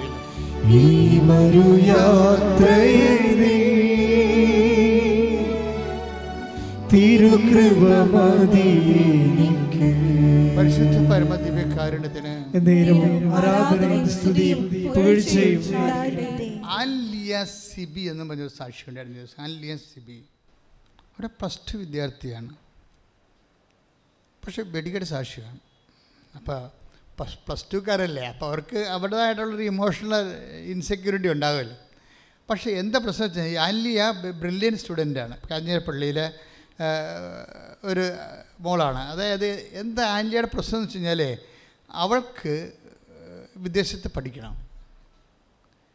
പ്ലസ് ടു കഴിഞ്ഞതേ ഉള്ളൂ. പ്ലസ് ടു കഴിഞ്ഞെങ്കിലും ആൾ IELTS കവർ ചെയ്ത്, പ്ലസ് ടു വെച്ച് IELTS കവർ ചെയ്ത്. പക്ഷേ വിസയ്ക്ക് കുറേ താമസം വരുന്നു. അതിനകത്തുള്ളിൽ ഒരു കൊല്ലം അങ്ങ് കടന്നു പോകും. ഒരു കൊല്ലം കടന്നു പോകുമ്പോൾ അവളുടെ അമ്മ പറയും, മാതാവ് നമ്മളെ വിളിക്കുന്നുണ്ട്, നമുക്ക് മാതാവ് അങ്ങോട്ട് വിളിക്കേണ്ട മക്കളെ, എന്നാലേ നിനക്ക് പോകാൻ പറ്റത്തുള്ളൂ, അത് നമുക്ക് ഉടമ്പടി എടുക്കാമെന്ന് പറഞ്ഞ് അമ്മയും മോളും വന്ന് ഉടമ്പടി എടുക്കാം. അമ്മയും മോളും വന്ന് ഉടമ്പടി എടുത്ത് കഴിയുമ്പോൾ ഇപ്പോൾ ഇവളുടെ സംബന്ധിച്ചിടത്തോളം അവളുടെ ഒരു മാനസിക ആ വയസ്സ് നോക്കണം നമ്മൾ, കൊച്ചു കുട്ടിയാണ്. പക്ഷേ അതേസമയം തന്നെ വലിയ വയലാണ് വർത്താനൊക്കെ പറയണത്. പിന്നെ സാക്ഷ്യം വരുമ്പോൾ ഇടയ്ക്ക് ഇങ്ങനെ തൊണ്ടയ്ക്ക് ഇടറും. കാര്യം എന്ന് വെച്ചാൽ അവരുടെ പ്രായത്തിൽ ദൈവത്തെ അവർ മനസ്സിലാക്കിയിരിക്കേണ്ട രീതി അനുസരിച്ചിട്ട് കാര്യങ്ങൾ നടക്കാൻ വരുമ്പോൾ തൊണ്ട ഇടറാണ്. അപ്പോൾ ഒരു ദിവസം അവൾക്ക് പാസ്പോർട്ടിൽ അവർ ഉടമ്പടി തൈലം പൂശിയിട്ട് പ്രാർത്ഥിക്കും പാസ്പോർട്ടിൽ. ഇതൊക്കെ ഇവിടുന്ന് പറഞ്ഞു കൊടുത്തിരിക്കണമല്ല കേട്ടോ. ഓരോരുത്തരും അവരവരുടെ മനസ്സിൽ ഈശോ തോന്നിക്കുന്ന കുറച്ച് എക്സ്പ്രഷൻസ് ഓഫ് ഫെയ്ത്ത് ഉണ്ട്, വിശ്വാസത്തിൻ്റെ എക്സ്പ്രഷൻസ്. അവരും ഈശോയും തമ്മിലുള്ള സ്വകാര്യമായ വിശ്വാസത്തിൻ്റെ ചില എക്സ്പ്രഷൻസാണ്. അപ്പോൾ അത് മനുഷ്യരുടെ തന്മയത്വത്തിൽ അവർ ചെയ്യണതാണ്. അവർ മനോധർമ്മം അനുസരിച്ച് ഓരോരുടെ വിശ്വാസത്തിൻ്റെ എക്സ്പ്രഷൻസ് അവരുടെ മനോധർമ്മമല്ലേ. അവിടെ മനോധർമ്മം പറഞ്ഞ് പാസ്പോർട്ടിൽ ഇങ്ങനെ ഉടമ്പടി തൈലം പൂശിയിട്ട് പ്രാർത്ഥിച്ചുകൊണ്ടിരിക്കുമ്പോൾ പെട്ടെന്ന് ഇതിന് സ്മെല്ലടിക്കും, മുല്ലപ്പൂവിൻ്റെ. അതാണ് അവരുടെ വിശ്വാസമാണതേ. ആ വിശ്വാസത്തെ മാതാവ് അക്സെപ്റ്റ് ചെയ്യുവതേ. അപ്പോൾ ഇതെനിക്ക് അമ്മയെ കിട്ടത്തേ ഇല്ലേ ഒരിക്കലും. ഞാൻ എൻ്റെ ദിവസം ഇങ്ങനെ കാലങ്ങളിങ്ങനെ കഴിഞ്ഞ് പോകുമോ, ഇവിടെ പഠിക്കാനും പറ്റണില്ല, പുറത്തേക്ക് പോകാനും പറ്റണില്ല. അപ്പം ഞാനിങ്ങനെ നിന്ന് പോകുമോ. എൻ്റെ കൂട്ടുകാരൊക്കെ ഇപ്പോൾ കയറി പോകണമല്ലോ പഠിച്ച്, നാട്ടിൽ തന്നെ ഉള്ളവരും അവരെല്ലാം ഡിഗ്രി സ്റ്റുഡൻ്റായി പോകുമ്പോൾ ഞാനിവിടെ ഡിഗ്രി എടുക്കാതെ PDC പ്ലസ് 2 വെച്ചുകൊണ്ടിരിക്കുകയാണ്. അപ്പോൾ എനിക്ക് വിസ കിട്ടത്തേ ഇല്ലേ. അതൊക്കെ ഭയങ്കര കരച്ചിലും സങ്കടമൊക്കെയാണ്. അതായത് എന്നിട്ട് ഇവിടെ പാസ്പോർട്ടിൽ ഉടമ്പടി തൈലം വേണ്ടിയിട്ട് കുറിച്ചിടും, വിസ പ്രമാണത്തിൽ കുറിച്ചിട്ട് കഴിയുമ്പോൾ സ്മെല്ലാകുമ്പോൾ തന്നെ ഇവർക്ക് ഫീലാവും. കാര്യം എന്താ, അമ്മ എനിക്ക് വിസ തരും, അമ്മ വന്നല്ലോ, ഞങ്ങളുടെ വീട്ടിൽ അമ്മ വന്നില്ലേ. അപ്പോൾ പപ്പയുടെയും ഡാഡിയുടെ മമ്മിനും ചോദിക്കുന്നുണ്ട്, നിങ്ങൾ വല്ല സെൻറ്റാവെല്ലാം പൂച്ചിട്ടുണ്ടോ, ഇവിടെ ഭയങ്കര മണമാണല്ലോ എന്ന് പറയുമ്പോൾ അവർ പറയും ഇല്ല, ഒന്നുമില്ലെന്ന് പറയും. അപ്പോൾ എന്താ സംഭവിച്ചാൽ കുഞ്ഞിനെ സംബന്ധിച്ചിടത്തോളം കുഞ്ഞ് കൃത്യമായി വിശ്വസിക്കുന്നു, അമ്മ വന്നതാണെന്ന് വിശ്വസിക്കുമ്പോഴും അവളുടെ ഒരു പ്രശ്നം, അവൾ ഡേറ്റ് ഫിക്സ് ചെയ്തിരിക്കുകയാണ്. അതാണ് ഒരു പ്രശ്നം. ചില ഡേറ്റ് ഹോണർ ചെയ്യും, ചിലത് നമ്മൾ വെച്ചിരിക്കുന്ന ഡേറ്റ് പൊട്ട ഡേറ്റ് ആയിരിക്കും. അതാണ് പ്രശ്നം. നമ്മൾ ഡേറ്റ് വെക്കുക, ചില ആൾക്കാർക്ക് ഇപ്പോൾ ഡേറ്റ് വെപ്പ് കൂടുതലാണല്ലോ. ഇപ്പോൾ നിങ്ങൾ വെച്ചിരിക്കുന്ന ഡേറ്റ് പൊട്ട ഡേറ്റ് ആയിരിക്കും, ഹോണർ ചെയ്യത്തില്ല. എന്നാൽ സത്യസന്ധമായിട്ട് ഡേറ്റ് ഹോണറിങ് ഇതിൻ്റെ പ്രധാനപ്പെട്ട കാര്യമാണ്. ഉടമ്പടിയിലുള്ള ഒരു പ്രധാനപ്പെട്ട സംഭവമാണ് ഡേറ്റ് ഹോണറിങ്. കാര്യം സമയഘടികാരം നെഞ്ചിൽ ചാർത്തിയാണ് അമ്മ 2004 പ്രത്യക്ഷപ്പെട്ടപ്പോൾ സമയം ഒരു വിഷയമാണ്. അതേസമയത്ത് ഡേറ്റ് നമ്മൾ ദൈവത്തിന് ഒപ്പിച്ച് ഡേറ്റ് ഇട്ടാൽ ഇപ്പം തന്നെ സിജി അതാണത്. അതായത് ഒരു മിനിറ്റ്,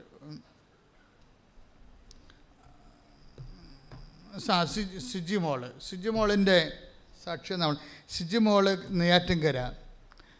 സിജിമോൾ എന്താ ചെയ്തിരിക്കണത്, സിജിമോൾ ഉടമ്പടി ചെയ്ത് അങ്ങനെ ഇവിടെ വരണമെന്നോ ഉടമ്പടി ചെയ്യണമെന്നോ ആഗ്രഹമുള്ള ആളല്ല. പക്ഷെ സാക്ഷികളൊക്കെ കേട്ട് കഴിഞ്ഞപ്പോൾ ഈ ചേട്ടായി കല്യാണം കഴിക്കാൻ നിൽക്കണല്ലോ, ചേട്ടായി അമ്പനും ബില്ലിനും അടിക്കണില്ല. എന്താ കാര്യത്തിൽ പുള്ളിക്ക് കെട്ടാൻ തോന്നണില്ല മനസ്സിൽ. ചിലർക്ക് അങ്ങനെ ഉണ്ടാവും, ചില ലേഡീസിനും ഉണ്ടാവും കല്യാണം കഴിക്കാൻ തോന്നാതിരിക്കും. അവരെല്ലാവരും അങ്ങനെയല്ല. ചിലർക്ക് മാനസികമായിട്ട് ഈ രണ്ടുപേരോട് ജീവിക്കണ പൊരുത്തപ്പെടാൻ പറ്റാത്ത മാനസിക പ്രശ്നങ്ങളൊക്കെ ഉള്ളവരുണ്ടാവും. അതെല്ലാം മാനസിക പ്രശ്നങ്ങളല്ല. അവർക്ക് കല്യാണം കഴിച്ചിട്ട് എന്തിനാണ്, എങ്ങനെ ഒരുമിച്ച് ജീവിക്കണമല്ലോ, അത് വേണ്ട, അതെന്നൊക്കെ അങ്ങനെയൊക്കെ അതിൻ്റെ അകത്തൊരു തൃപ്തി തോന്നാത്ത ആൾക്കാരുണ്ട്. വിവാഹം കഴിക്കുന്നതിൽ ഒരു തൃപ്തി തോന്നാത്ത ആൾക്കാർ ഒത്തിരി ഉണ്ട്. അതൊരു സെൻസിബിളായിട്ടുള്ള കാര്യമായിട്ട് തോന്നാത്ത ഒത്തിരി പേരുണ്ട്. ഇങ്ങനെ അവിടെ എണ്ണ സമൂഹത്തിൽ കൂടി വരുന്നതെന്ന് തോന്നുന്നു. അപ്പം അങ്ങനെ ഇയാൾ എന്തിനാണ് കല്യാണം കഴിക്കണമെന്ന്. പക്ഷേ വീട്ടുകാർക്കറിയാം ഇവൻ അവസാനം ഒരു ടൈം കഴിഞ്ഞാൽ ആരും നോക്കാനുണ്ടാകത്തില്ലല്ലോ. സത്യം, കല്യാണം കഴിച്ചാൽ പോലും നോക്കാനില്ല. എന്നാലും മക്കൾ നോക്കുന്നുണ്ട് ശരിക്കും, അല്ലേ? മക്കൾ നോക്കുന്നുണ്ട്. മക്കളില്ലാത്ത ആൾക്കാരാണ് ഈ അനാഥാലയത്തിലേക്ക് പോകുന്നത്. മക്കളുള്ളവരും പോണില്ലെന്ന് ചോദിച്ചാൽ പോകുന്നുണ്ട്. അത് മക്കളുടെയൊക്കെ ഒരു പ്രത്യേക രീതികൾ കൊണ്ടാണ് മാതാപിതാക്കന്മാരോട് കാണിക്കുന്ന. അവർ ആരും കോംപ്രമൈസ് ചെയ്യാൻ തയ്യാറല്ല. രണ്ടുപേർക്കും ജോലിയുണ്ട്. ജോലി പോകുമ്പോൾ ജോലി അപ്പനെ നോക്കി വീട്ടിലിരുന്ന ജോലി പോകും. ചില ആൾക്കാർ ജോലി കളഞ്ഞുകൊണ്ട് അപ്പനെ നോക്കുന്നവരുണ്ട്. ചിലർക്ക് അത്രയും ശമ്പളം ഭാര്യയ്ക്കും ഭർത്താവിനും ഉണ്ടാകത്തില്ല. അപ്പോൾ ആരെങ്കിലും ഒരാൾ സഫർ ചെയ്യാതെ നമുക്ക് മുന്നോട്ട് പോകാൻ പറ്റത്തില്ല. അപ്പം അങ്ങനെ ഇതിന് നമ്മൾ എന്ത് ഉടമ്പടി എടുത്താലും ക്രിസ്തുവിനെ സ്വീകരിക്കുന്ന അതിൻ്റെ ഒരു ഡിഗ്രി കോഴ്സിലേക്കൊക്കെ വരുമ്പോൾ വല്ല തറാപ്പറയൊക്കെ ആണെങ്കിൽ കുഴപ്പമില്ല. അത് തൽക്കാല വിശ്വാസം കൊണ്ട് നമുക്ക് ചെയ്യാൻ പറ്റും. പക്ഷേ ക്രിസ്തുവിൽ വളരാൻ ഉദ്ദേശിക്കണമെന്നുണ്ടെങ്കിൽ പേയ്മെൻറ്റ് വരും. അവിടെയാണ് പേയ്മെൻറ്റ് വരണത് പ്രശ്നം. ഇപ്പം തന്നെ കണ്ടില്ല, ഭാര്യയും ഭർത്താവും ഉണ്ട്. ഇന്നലെ ഞാൻ ഡീൽ ചെയ്ത കേസാണ്. ഭർത്താവുണ്ട്, അതായത് എന്താ സംഭവിച്ചത് ഇന്നത്തെ എന്താ വെച്ചാൽ അവർക്ക് അമ്മ അവരുടെ കൂടെ താമസിക്കുകയാണ്. ഭാര്യയുടെ കൂടെ മകളുടെ കൂടെ അമ്മ താമസിക്കുന്നു. അങ്ങനെ ഭർത്താവും ഭാര്യയും ഭാര്യയുടെ അമ്മയും കൂടി താമസിക്കണം. അപ്പോഴെന്ന് വെച്ച് കഴിഞ്ഞാൽ ആങ്ങളെയാണെങ്കിൽ 5 പൈസ ഇവളുടെ സ്ത്രീധനം കൊടുത്തിട്ടില്ല. അതേസമയം തന്നെ അങ്ങനെ ഷെയറും കൊടുത്തിട്ടില്ല. അമ്മനെയാണെങ്കിൽ അയാൾ അടിക്കുകയും ചെയ്യും. മകൻ തന്നെ അടിക്കും. അതാണ് വിഷയം. ഇപ്പോൾ മക്കൾ ഉണ്ടെങ്കിൽ, മക്കളില്ലെന്നും പറഞ്ഞൊരു നമ്പരയിലേ ഉള്ളൂ. മക്കളുണ്ടെങ്കിൽ ഉണ്ടെന്നും പറഞ്ഞ് 9 നമ്പരം ഉണ്ടാവും. അതാണ് പ്രശ്നം. അത് പല കുടുംബത്തിൻ്റെ അവസ്ഥയാണ്. അപ്പോൾ അതുകൊണ്ട് ഈ അമ്മ മകൻ്റെ തല്ല് കൊള്ളാതിരിക്കാൻ വേണ്ടി മകൾ കൊണ്ടുപോകുന്നു. അപ്പോഴെന്നാ ഇവിടെ പ്രശ്നമായി. ഇവിടെ എന്താണ്, മകൻ്റെ അമ്മ ജീവിച്ചിരിപ്പുണ്ട്. അവൻ മകനോട് പറയണം, നീ പെണ്ണുമ്പിള്ള പറഞ്ഞാൽ കേട്ട് പെണ്ണുമ്പിള്ള അമ്മയെ നോക്കിക്കൊണ്ടിരിക്കുകയാണ്, എന്നെ നീ ഒഴിവാക്കിയെന്ന് പറയുക. അപ്പോൾ അവന് ഇവിടെ ഭാര്യയുടെ മുമ്പിൽ നിൽക്കാൻ പറ്റണില്ല, ഭർത്താവിൻ്റെ മുമ്പിൽ നിൽക്കാൻ പറ്റത്തില്ല എന്ന് പറഞ്ഞ്. അപ്പോൾ ഞാൻ പറഞ്ഞ് അമ്മയുടെ മകൻ ജീവിച്ചിരിപ്പില്ലേ, അമ്മയുടെ മകൻ ജീവിച്ചിരിപ്പുണ്ട്, അമ്മയുടെ ഭർത്താവും ജീവിച്ചിരിപ്പുണ്ട്, നിങ്ങളെ കൊണ്ടേ ആക്ക്. അപ്പോൾ ആക്കാൻ അവൾ തയ്യാറല്ല. ഞാൻ പിന്നെ അവളെ കൊണ്ട് തയ്യാറാക്കിച്ച്, എല്ലാവരും പിന്നെ മാർഗ്ഗമില്ലല്ലോ, അവളെ കൊണ്ട് തയ്യാറാക്കിച്ച് നിങ്ങളെ കൊണ്ടേ ആക്കുക. അല്ലെങ്കിൽ കുറച്ച് കഴിയുമ്പോൾ മുന്നോട്ട് പോകത്തില്ല. ന്യായമായ കാര്യം അതാണ്. വീട്ടിൽ ഭർത്താവ് ജീവിച്ചിരിപ്പുണ്ട്. അപ്പോൾ അതേസമയം ഭർത്താവിനെ അവൻ തല്ലും എന്നാണ് പറയണത്. ശരി, എങ്ങനെ നിങ്ങൾ പോലീസിൻ്റെ സഹായം തേട്. ഇപ്പം ചിലരെ സംബന്ധിച്ചിടത്തോളം ചില സമയത്ത് നമുക്കിത് ഇങ്ങനെ സമൂഹത്തിൽ സംവിധാനങ്ങൾ ഉള്ളതിൻ്റെ കാരണം ചില സമയത്ത് നമ്മളത് ഉപയോഗിക്കേണ്ടി വരും. അതിൻ്റെ അകത്ത് പൗലോസ് അപ്പോസ്തലൻ പോലും ഉപയോഗിച്ചില്ലേ, പോലീസിനെയും പട്ടാളത്തിനെയും കോടതിനെയും എല്ലാം ഉപയോഗിച്ച ആളാണ് പൗലോസ് അപ്പോസ്തലൻ. അപ്പം ചില സമയത്ത് ക്രിസ്തു ഇല്ലെന്നുണ്ടെങ്കിൽ സ്വാഭാവികമായിട്ട് ക്രിസ്തുവിനെ പ്രതി അല്ലെങ്കിൽ ക്രിസ്തുവിനെ മാറ്റി നിർത്തിയാൽ പിന്നെ ഇതെല്ലാം നമുക്ക് മസ്റ്റായിട്ട് വരും, കൂടുതൽ മസ്റ്റായിട്ട് വരും. അത് ഉപയോഗിക്കണമെന്നല്ല, ക്രിസ്തുവിനെ മാറ്റി നിർത്തിക്കൊണ്ട് ഉപയോഗിക്കണമെന്നല്ല, ക്രിസ്തുവിനെ മാറ്റി നിർത്തിയാൽ ഇതെല്ലാം കൂടുതൽ ഉപയോഗിക്കേണ്ടി വരത്തില്ലെന്നല്ല, കൂടുതൽ ഉപയോഗിക്കേണ്ടി വരും എന്നാണ് എൻ്റെ അനുഭവം കൊണ്ട് എനിക്ക് മനസ്സിലായിരിക്കുന്നത്. ഞാനത് കൊണ്ട് തീരുമാനമെടുപ്പിച്ച് വിട്ടു. 5 മിനിറ്റ് നമുക്കിവിടെ കിട്ടുന്നുള്ളൂ. 5 മിനിറ്റുള്ള ആ സംഭവത്തിൽ തീരുമാനമായി. അപ്പോൾ എന്ത് സംഭവിച്ചു കഴിഞ്ഞാൽ ഇതുപോലെ ഉണ്ടാകുന്നൊരു ക്രോസ്, ഇത് ഇപ്പോൾ എല്ലാവർക്കും കുരിശാണ്. അങ്ങോട്ട് തിരിഞ്ഞാലും കുരിശ്, ഇങ്ങോട്ട് തിരിഞ്ഞാൽ അമ്മനെ വിട്ടാലും കുരിശാണ്, അമ്മനെ നിർത്തിയാലും കുരിശാണ്. അതാണ് വിഷയം. അമ്മയെ നിർത്തിയിട്ട് ഇവക്കിട്ട് അമ്മ തലമുണ്ട്, അതാണ് വിഷയം. അമ്മ ഒരു പ്രത്യേക ടൈപ്പ് സംഭവമാണ്. ആടി പാർസൽ കൊടുക്കും മകളുടെ ഔദാര്യത്തിൽ താമസിക്കണമെന്നൊരു ഒരു കഥയുമില്ല. ഭർത്താവ് നിർത്തിക്കൊണ്ട് മകൾക്കിട്ട് അടിക്കും അമ്മ. അപ്പം ഇങ്ങനെ അപ്പം നിർത്തിയാലും കുരിശ്, മറഞ്ഞു വിട്ടാലും കുരിശ്, ഇങ്ങനെയുള്ള ഒരു സിറ്റുവേഷൻസാണ്. ഇതെന്ന് വെച്ച് കഴിഞ്ഞാൽ ഇതിൻ്റെ ക്രിസ്തുവിനെ സ്വീകരിക്കുന്നതിൻ്റെ ഒരു ഡിഗ്രി ക്ലാസ്സാണിത്. ഇതിൻ്റെ അകത്തെല്ലാം ഹൃദയത്തെ സംഗ്രഹിക്കാൻ ഒത്തിരി വിഷയങ്ങളുണ്ട്. മറിയം ഹൃദയത്തെ സംഗ്രഹിച്ചെന്ന് പറഞ്ഞില്ലേ, എല്ലാം നമുക്ക് മനസ്സിലാക്കണമെന്ന് ശാഠ്യം പിടിക്കരുത്. ചില കാര്യങ്ങൾ നമുക്കിപ്പോൾ പേയ്മെൻ്റ് ഇല്ല, നിത്യതയിൽ പേയ്മെൻ്റ് ഉള്ള കാര്യങ്ങൾ ചില സമയത്ത് ഹെവി സബ്ജക്റ്റാണ്. അതിൻ്റെ പേയ്മെൻറ്റ് നിത്യതയിലാണ്. അതനുസരിച്ചുകൊണ്ട് മറിയം ഇവിടെ എന്താ ചെയ്തിരിക്കുന്നത്, മറിയം ഹൃദയത്തെ സംഗ്രഹിച്ചെന്ന് വെച്ച് കഴിഞ്ഞാൽ അപ്പ എന്നോട് പറഞ്ഞത് എന്താണ്, അവൻ്റെ രാജ്യത്തിന് അവസാനം ഉണ്ടാകത്തില്ല, യാക്കോബിൻ്റെ ഗോത്രത്തിലാവും വലിയവനായിരിക്കും, ദാവീദിന് സിംഹാസനം തരുമെന്നാണ് അപ്പ പറഞ്ഞത്. പക്ഷെ ഞാനിപ്പോൾ കിടക്കുന്ന കാലിത്തൊഴുത്തിലാണ്. ആ വചനം വിശ്വസിച്ചിട്ട് ഞാൻ ഇവിടെ ഇപ്പോൾ അനുഭവിക്കണത് ഭയങ്കരമായ പ്രക്ഷുബ്ധതയിലാണ് ഞാൻ അനുഭവിക്കണത്. പക്ഷേ അമ്മ എന്തുകൊണ്ടാണ് ഫൈറ്റിങ്ങിന് പോകാത്തത്? അവിടെയാണ് വിഷയം. ക്രിസ്തുവിൻ്റെ ഡിഗ്രി ക്ലാസ് എന്ന് പറഞ്ഞാൽ ക്രിസ്തുവിനെ അക്സെപ്റ്റ് ചെയ്യാൻ ക്രിസ്തു പാഠങ്ങളുടെ ഡിഗ്രി ക്ലാസ്സിലേക്ക് വരുമ്പോൾ അവിടുത്തെ പ്രധാനപ്പെട്ട പ്രാക്ടിക്കലാണ് എന്താണ്? ഹൃദയത്തിൽ സംഗ്രഹിക്കുക എന്നുള്ളത്. മനസ്സിലായില്ലേ? ക്രിസ്തുവിൻ്റെ ഡിഗ്രി ക്ലാസ്, ക്രിസ്തുവിനെ അക്സെപ്റ്റ് ചെയ്യാൻ, ക്രിസ്തു എന്ന് പറയുന്നത് നിത്യതയും കവിഞ്ഞ് കിടക്കുന്ന വലിയ നമ്മുടെ രക്ഷാകരമായ യാഥാർത്ഥ്യമാണ്. അപ്പോൾ അത് അക്സെപ്റ്റ് ചെയ്യുമ്പോൾ പിന്നെ പേയ്മെൻറ്റ് നമുക്ക് കൊടുത്തുകൊണ്ടിരിക്കേണ്ടി വരും.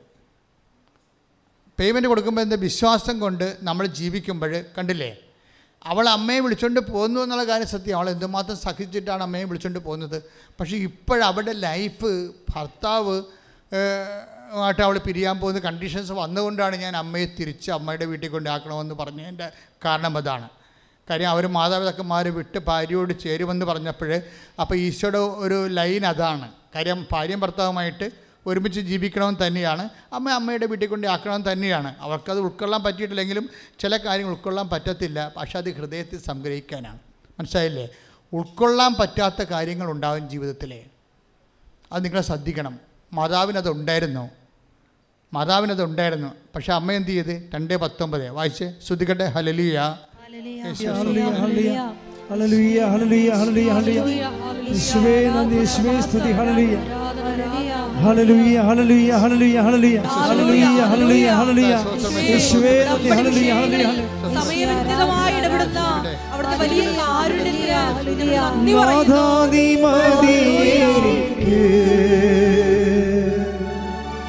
നിൻ കൃപ മതി എനിക്ക്, നാഥാ നീ മതി എനിക്ക്, നിൻ കൃപ മതി എനിക്ക്. ഈ യാത്രയതിൽ തിരുകൃപ മതി എനിക്ക്. ലൂക്ക 2:19 മറിയമാകട്ടെ ഇവയെല്ലാം ഹൃദയത്തിൽ സംഗ്രഹിച്ച് ഗാഢമായി ചിന്തിച്ചുകൊണ്ടിരുന്നു. അപ്പോഴേ എന്താ ചിന്തിച്ചത് മറിയം എന്താ ചിന്തിച്ചതെന്ന് പരിശുദ്ധാത്മാവ് പറയുന്നുണ്ട്. പരിശുദ്ധ എലിസബത്തിനെ കണ്ടപ്പോൾ തന്നെ പരിശുദ്ധാത്മാവ് എലിസബത്തിലൂടെ പറഞ്ഞത് എന്താണ്? ലൂക്ക 1:45 ശ്രുതികട്ടെ. ഹല്ലേലൂയ, ഹല്ലേലൂയ, ഹല്ലേലൂയ, ഹല്ലേലൂയ, ഹല്ലേലൂയ, ഹല്ലേലൂയ. യേശുവേ സ്തുതി. ഹല്ലേലൂയ, ഹല്ലേലൂയ, ഹല്ലേലൂയ. ലൂക്ക 1:45 കർത്താവ് അരുൾ ചെയ്ത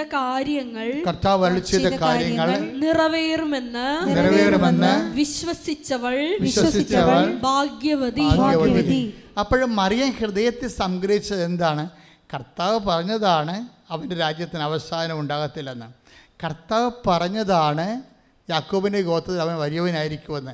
കർത്താവ് പറഞ്ഞതാണ് ദാവീദിന് സിംഹാസനം അവന് നൽകുമെന്ന്. ഇത് ഇപ്പം നൽകുന്നില്ലെങ്കിലും ഒരിക്കലും നൽകപ്പെടുകയല്ലെന്ന്, ഇത് നൽകാൻ പോകുന്ന കാര്യമാണ്. കർത്താവ് നിങ്ങളുടെ അരുളിച്ചത കാര്യങ്ങൾ നിറവേറുമെന്ന് വിശ്വസിക്കണം. കൈ ഇടിച്ച് കർത്താവിനെ സ്തുതി. ഹല്ലേലൂയ, ഹല്ലേലൂയ, ഹല്ലേലൂയ, ഹല്ലേലൂയ. യേശുവേ നന്ദി, യേശുവേ സ്തുതി. ഹല്ലേലൂയ, ഹല്ലേലൂയ. ശ്രുതികട്ടെ. ഹല്ലേലൂയ, ഹല്ലേലൂയ, ഹല്ലേലൂയ, ഹല്ലേലൂയ. എന്റെ അമ്മേ, എന്റെ ഈശോയുടെ അമ്മേ, അമ്മേ എന്റെ അമ്മേ, എനിക്ക് ഈശോ തന്നൊരമ്മേ. അമ്മേ എന്റെ അമ്മേ, എന്റെ ഈശോയുടെ അമ്മേ, അമ്മേ എന്റെ അമ്മേ, എനിക്ക് ഈശോ തന്നൊരമ്മേ. ആവേ മരിയ കന്യാമാതാവേ, ആവേ മരിയ കന്യാമാതാവേ, അമ്മേ എൻ്റെ അമ്മേ, എൻ്റെ ഈശോയുടെ അമ്മേ, അമ്മേ എൻ്റെ അമ്മേ, എനിക്ക് ഈശോ തന്നൊരമ്മേ. അച്ഛനിലൂടെ എന്താ ഈശോ സംസാരിക്കണമെന്ന് അറിയത്തില്ലേ? ചില അനുഭവങ്ങൾ നമ്മൾ പ്രതീക്ഷിച്ച പോലെ ആയിരിക്കത്തില്ല സംഭവിക്കണത്. അതിൻ്റെ പേരിൽ നിങ്ങൾ ദൈവമായിട്ട് ഫൈറ്റിങ്ങിന് പോകരുത്. മനസ്സിലായില്ലേ? നിങ്ങളുടെ ഡേറ്റിന്, അല്ലെങ്കിൽ നിങ്ങൾ പറയുന്ന ഡേറ്റിന്, അല്ലെങ്കിൽ നിങ്ങൾ വിചാരിച്ചിരിക്കുന്ന വിഷയത്തിന്, ഇപ്പോൾ അവൾ അലിയ ചോദിക്കുന്നത് എന്താണ്? എനിക്ക് ജനുവരി ഇൻടേക്കിനാണ് പോകേണ്ടത്. ജനുവരി ഇൻടേക്കിന് വിട്ടില്ലെങ്കിൽ അവൾക്ക് നിലനിൽക്കാൻ പറ്റത്തില്ലെന്നാണ് പറയണത്. അപ്പോൾ അതിനനുസരിച്ചുള്ള വിസ പ്രോസസ്സിങ് നടന്ന് അവളെ കിട്ടും. അതിനാണ് പാസ്പോർട്ടിൽ തൈലം തേച്ചപ്പോൾ മാതാവിൻ്റെ സുഗന്ധം ഉണ്ടായത് തരുമെന്നാണ്. അപ്പോൾ ഞാൻ വിചാരിച്ചു ഇപ്പം തന്നെ തരുമെന്ന് ഞാൻ വിചാരിച്ചു. പക്ഷേ അവരെ കിട്ടിയില്ല. കിട്ടാതെ അപ്പോൾ ഇവൾ പെട്ടെന്ന് സങ്കടപ്പെടുന്നുണ്ട്, ഭയങ്കരമായിട്ട് സങ്കടപ്പെടുന്നുണ്ട്. അപ്പോഴേ അവളുടെ അപ്പനിതെല്ലാം കണ്ടുകൊണ്ടിരിക്കുകയാണ്. അപ്പന് അന്ന് മുതൽ പിറ്റേ ആഴ്ച മുതൽ വചനം വായിക്കാൻ തുടങ്ങി. അപ്പന് വചനമൊക്കെ ഇഷ്ടമാണെങ്കിലും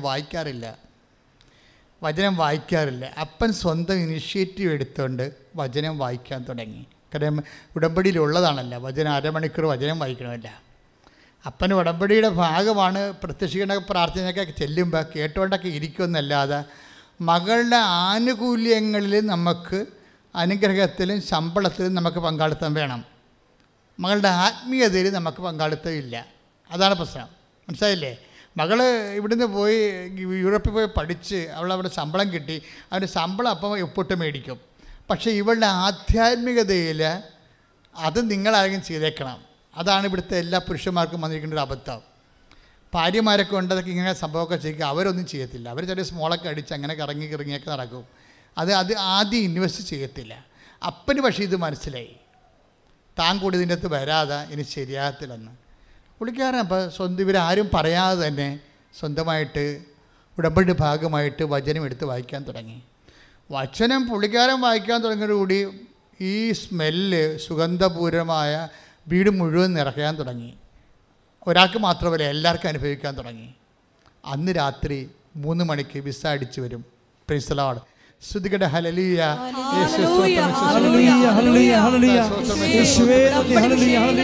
സമയബന്ധിതമായി ഇടപെടുന്ന അവിടുത്തെ വലിയ കാരുണ്യത്തിന് നന്ദി പറയുന്നു.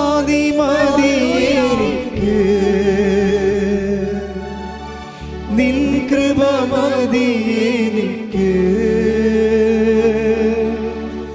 നാഥാ നീ മതി എനിക്ക്, നിൻ കൃപ മതി എനിക്ക്. ഈ വലുയാത്രയതിൽ തിരുകൃപ മതി എനിക്ക്.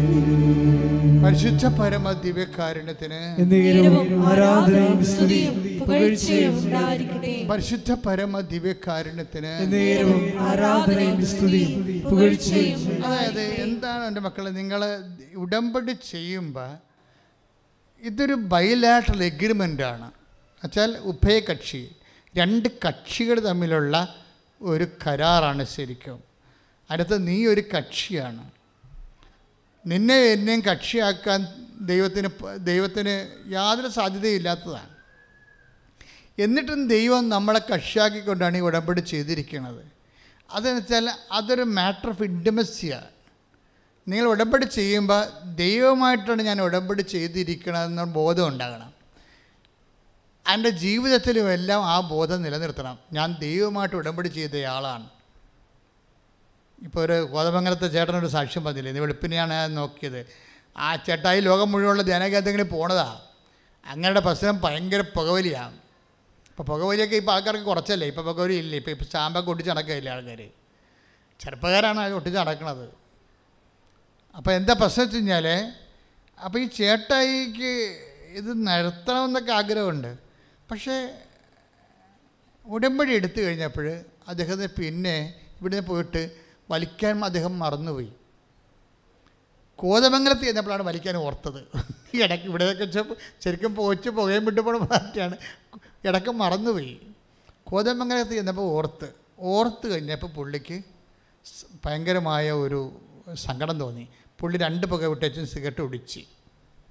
പുള്ളി പറഞ്ഞത് ഇന്ന് വരെ ഞാൻ പലയിടത്തും പോയി ധ്യാനിച്ചിട്ടുണ്ട്, അപ്പോഴേക്ക് അവിടെ വെച്ച് ഒഴിവാക്കും, പിന്നെയും കുറച്ച് കഴിയുമ്പോൾ തുടങ്ങും. പക്ഷേ ഇപ്പോൾ എത്രയോ നാളുകളായി ഞാൻ ഇന്ന് വരെ അത് എടുത്തിട്ടില്ല എന്ന് പറയാം. അപ്പോൾ ദൈവം നിൻ്റെ കൂടെ വരുന്നു എന്നുള്ള ബോധ്യം, എന്തുകൊണ്ട് നമ്മൾ വിശുദ്ധിയിൽ ജീവിക്കണമെന്ന് പറയണത്, ദൈവം നമ്മുടെ കൂടെ വരുന്നു എന്നുള്ള ബോധ്യം ചിലർക്കുണ്ടാകത്തില്ല. ചിലർക്ക് സാങ്കേതികമായിട്ട് അവിടെ പോയി കുത്തി, ഇവിടെ പോയി കുത്തി, അവിടെ പറഞ്ഞ് ഇവിടുന്ന് അത് മേടിച്ച് അവിടുന്ന് ഇത് മേടിച്ചൊക്കെ കൊണ്ടുവന്ന് ഇവിടെ കൊണ്ടുവന്ന് ഡംപ് ചെയ്യും. ഇങ്ങനെയുള്ള ഒരു ന്യൂമറിക്കലായിട്ടും സാങ്കേതികമായിട്ട് ഉടമ്പടി ചെയ്ത് പോകുന്നവരുണ്ട്. അവരെ ഞാൻ പറഞ്ഞ വിളിക്കാൻ തേക്കാൻ മിക്കവർക്കും പണ്ടാക്കാനുള്ള എല്ലാ സാധ്യതയുണ്ട്. കാര്യം നിങ്ങൾ അറിയണം, ബോധം ഉണ്ടാകണം, എവിടെയാണ് വന്നിരിക്കുന്നത്, എന്താണ് ചെയ്യണത്, ചെയ്യുമ്പോഴുണ്ടാകുന്ന പ്രശ്നം എന്താണ്.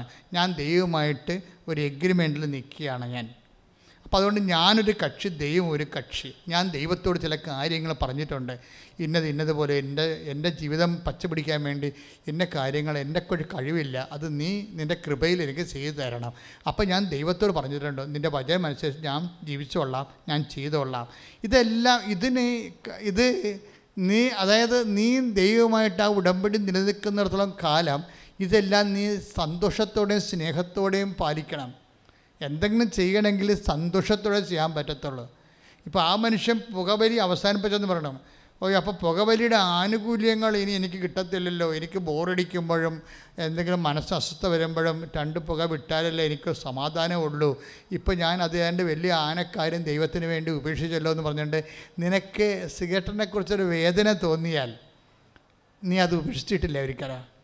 നിനക്ക് സന്തോഷം ഉണ്ടാകണം എന്തെങ്കിലും ക്രിസ്തുവിന് വേണ്ടി. ഇപ്പോൾ തെറ്റായ ഒരു ബന്ധത്തിലാണ്, പ്രണയബന്ധമാകാം, അതുപോലെ തന്നെ ഭർത്താവ് ഭാര്യ ജീവിച്ചിരിക്കുമ്പോൾ ഉണ്ടാകുന്ന മറ്റ് സ്ത്രീകളുമായിട്ടുള്ള പുരുഷന്മാരുള്ള ബന്ധമാകാം. പക്ഷേ നീ അത് ഉടമ്പടിയിൽ ഉപേക്ഷിക്കുമ്പോൾ നിനക്ക് സന്തോഷത്തോടെയാണ് നീ ഉപേക്ഷിക്കേണ്ടത്. അല്ലാതെ അയ്യോ ഇനിയിപ്പോൾ എങ്ങനെയാണ് ഇത് ഉടമ്പടി കഴിയുമ്പോൾ ഇനിയിപ്പോൾ എന്നെ പഴയതുപോലെ അക്കൗണ്ട് തുടങ്ങിയേക്കാവുന്ന അങ്ങനെയൊക്കെയാണെങ്കിൽ ഇപ്പം തന്നെ ഉടമ്പടി ഇല്ല, ഉടമ്പടിയിലല്ല. നീ വന്ന് വെറുതെ ആലപ്പുഴ വന്ന് പണി മേടിച്ചിരിക്കുകയും ദൈവത്തിനെ പറ്റിക്കാൻ വേണ്ടി വന്നിരിക്കുകയാണ്. നീ ഇതൊക്കെ ചിലപ്പോൾ നിനക്ക് ചുറ്റിക്കളി ഔട്ട് പോസ്റ്റും അതുപോലെ തന്നെ സ്റ്റെപ്പിനെയൊക്കെ ഉണ്ടാകുന്ന പാർട്ടിയാണെങ്കിൽ വിചാരിച്ചോ. അപ്പം നീ വിചാരിക്കണം 90 ദിവസം വരെ ഇങ്ങനെ കടിച്ചു പിടിച്ചൊക്കെ നിൽക്കാം, അത് കഴിയുമ്പോൾ പിന്നെയും പഴയ പല കലാപരിപാടി തുടങ്ങാം എന്നൊക്കെയാണെങ്കിൽ നിനക്ക് ഉടമ്പടി നീ ചെയ്യുന്നില്ല. അതാ മനസ്സിലാവും, നീ ഉടമ്പടിയിലല്ല നീ. കാരണം ദൈവത്തിനെ പറ്റിക്കാവുന്ന നേരത്തെ, അപ്പം നിൻ്റെ മനസ്സ് ദൈവത്തിന് അറിയാമല്ലോ, പറ്റിപ്പാണ്, ഉടായ്പം കൊണ്ട് വന്നിരിക്കുകയാണ്, തൽക്കാലം കൈ കാണിക്കാനുള്ള പറ്റിപ്പഴപ്പം പരിപാടിക്ക് ഇറങ്ങിയിരിക്കുകയാണെന്ന് പറയുമ്പോൾ തന്നെ വന്ന് പണി മേടിച്ച പോലെ ഇരിക്കും. എന്തിനാ വെറുതെ വീട്ടിലിരിക്കുന്ന ആൾ ആലപ്പുഴ വന്ന് പണി മേടിക്കേണ്ട വല്ല ആവശ്യമുണ്ടോ? വീട്ടിലിരിക്കാൻ പറ്റേ. അപ്പം നിങ്ങൾ ഒരിക്കലും ഇത് ചെയ്യുകയാണെങ്കിൽ കർത്താവിൻ്റെ സന്തോഷത്തെ, അതാണ് സന്തോഷത്തോടെ 13 അധ്യായം. എന്ത് ദൈവത്തിന് വേണ്ടി എന്തെങ്കിലും നഷ്ടപ്പെടുത്തിയാൽ അത് ദൈവം അത് അക്സെപ്റ്റ് ചെയ്യണമെങ്കിൽ നിനക്ക് സന്തോഷമുണ്ടാകണം. മനസ്സിലായില്ലേ? നീ എന്തെങ്കിലും പാപകരമായോ അല്ല കാര്യങ്ങൾ ദൈവത്തിന് പ്രയോജനമില്ലാത്ത കാര്യങ്ങൾ നിൻ്റെ കയ്യിലുള്ളത് ദൈവത്തിന് വേണ്ടി നീ വേണ്ടെന്ന് വെച്ചാൽ, ഒഴിവാക്കിയാൽ, നിനക്ക് നിരാശയോടെ സങ്കടത്തോടെയാണെങ്കിൽ ദൈവം അത് അക്സെപ്റ്റ് ചെയ്യത്തില്ല. പിന്നെ എന്ത് ചെയ്യണം? സന്തോഷത്തോടെയാണ് ചെയ്യേണ്ടത്. അത് സന്തോഷത്തോടെ ചെയ്താലേ അത് അക്സെപ്റ്റ് ചെയ്യത്തുള്ളൂ. കാര്യം ഒരു യുവാവിന് ഭയങ്കര ധനമുണ്ടായില്ലേ, അപ്പോൾ അത് വിൽക്കണമെന്ന് പറഞ്ഞപ്പോൾ അവൻ സങ്കടത്തോടെ പോയെന്ന് പറഞ്ഞില്ലേ. അപ്പം നമ്മൾ ചെയ്യുന്ന പ്രവൃത്തികളിൽ നമുക്ക് സന്തോഷമോ സങ്കടമോ ഉണ്ടാകട്ടെ. Take the word of God. സന്തോഷത്തോടെ പോയി. 13 അധ്യായം ശ്രദ്ധിക്കട്ടെ. മത്തായി ശ്ലീഹ 13:44 വായിച്ചോളൂ. സ്വർഗരാജ്യം വയലിൽ ഒളിച്ചു വെച്ചിരിക്കുന്ന നിധിക്കു തുല്യം. അത് കണ്ടെത്തുന്നവൻ അത് മറച്ചു വെക്കുകയും സന്തോഷത്തോടെ പോയി തനിക്കുള്ളതെല്ലാം വിറ്റ് ആ വയൽ വാങ്ങുകയും ചെയ്യുന്നു. ഈ വയൽ വാങ്ങിയ ആൾക്കാരാണ് അഭിഷേപിതാവും മാതാവും. മനസ്സിലായില്ലേ? തനിക്കുള്ളതെല്ലാം വിറ്റ് അവർ വിൽക്കാതെ വെച്ചുകൊണ്ടിരിക്കുകയായിരുന്നു. കുറച്ച് സംഭവമൊക്കെ അവർക്ക് സ്വന്തമായിട്ട് ഉണ്ടായിരുന്നതാണ്. അവിടെ നാട്, അവിടെ വീട്, പ്രസവിക്കാൻ നല്ലൊരു ഇടം, അവിടെ അമ്മയുടെ പരിചരണങ്ങൾ, അന്നാവുമ്മയുടെ പരിചരണങ്ങൾ, ഇങ്ങനെ കുറേ കാര്യം മാതാവ് വിറ്റിട്ടുണ്ട്. മാതാവ് ഈ പുൽത്തൊട്ടിയിൽ ഉണ്ണീശയുമായിട്ട് പെറ്റ് കിടക്കുമ്പോൾ ഹൃദയത്തിൽ സംഗ്രഹിച്ചെന്ന് പറഞ്ഞാൽ സന്തോഷത്തോടെ പോയി തനിക്കുള്ളതാൻ വിറ്റ ദൈവരാജ്യത്തിൻ്റെ ആദ്യ പൈതലാണ്. കൈയിട്ടിച്ച് കർത്താവിനെ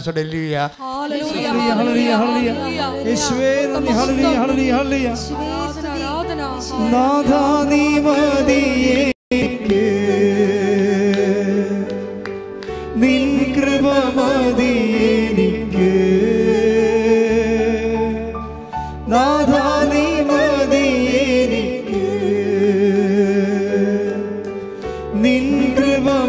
എനിക്ക് ഈ ഒരു യാത്രയതിൽ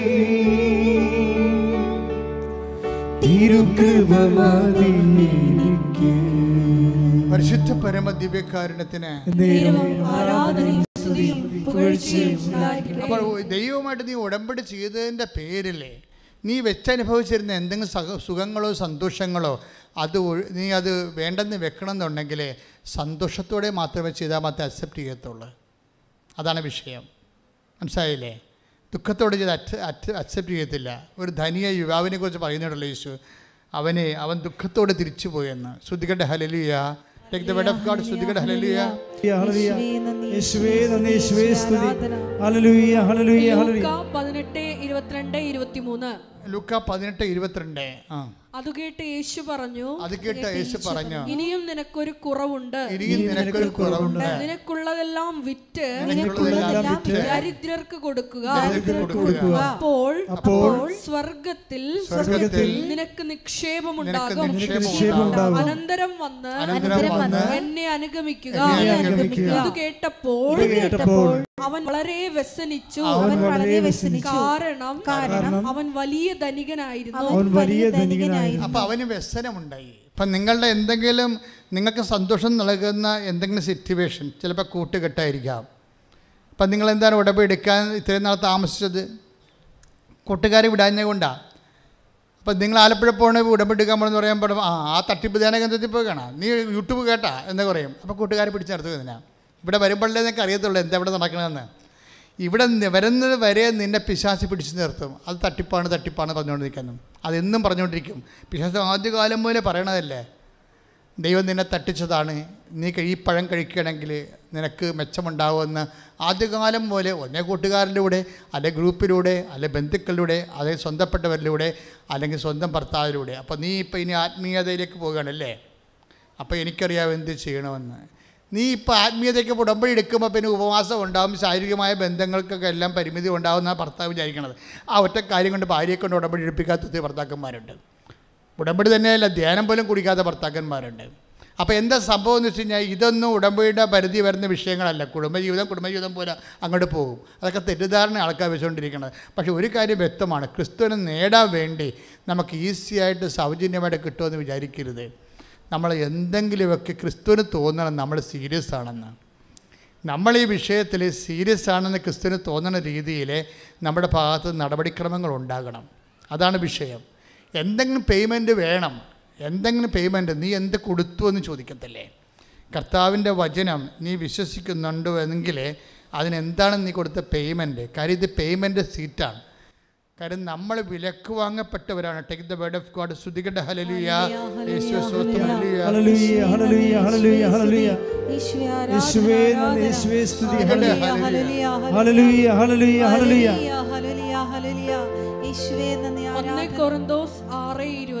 1 കൊരിന്തോസ് 6:20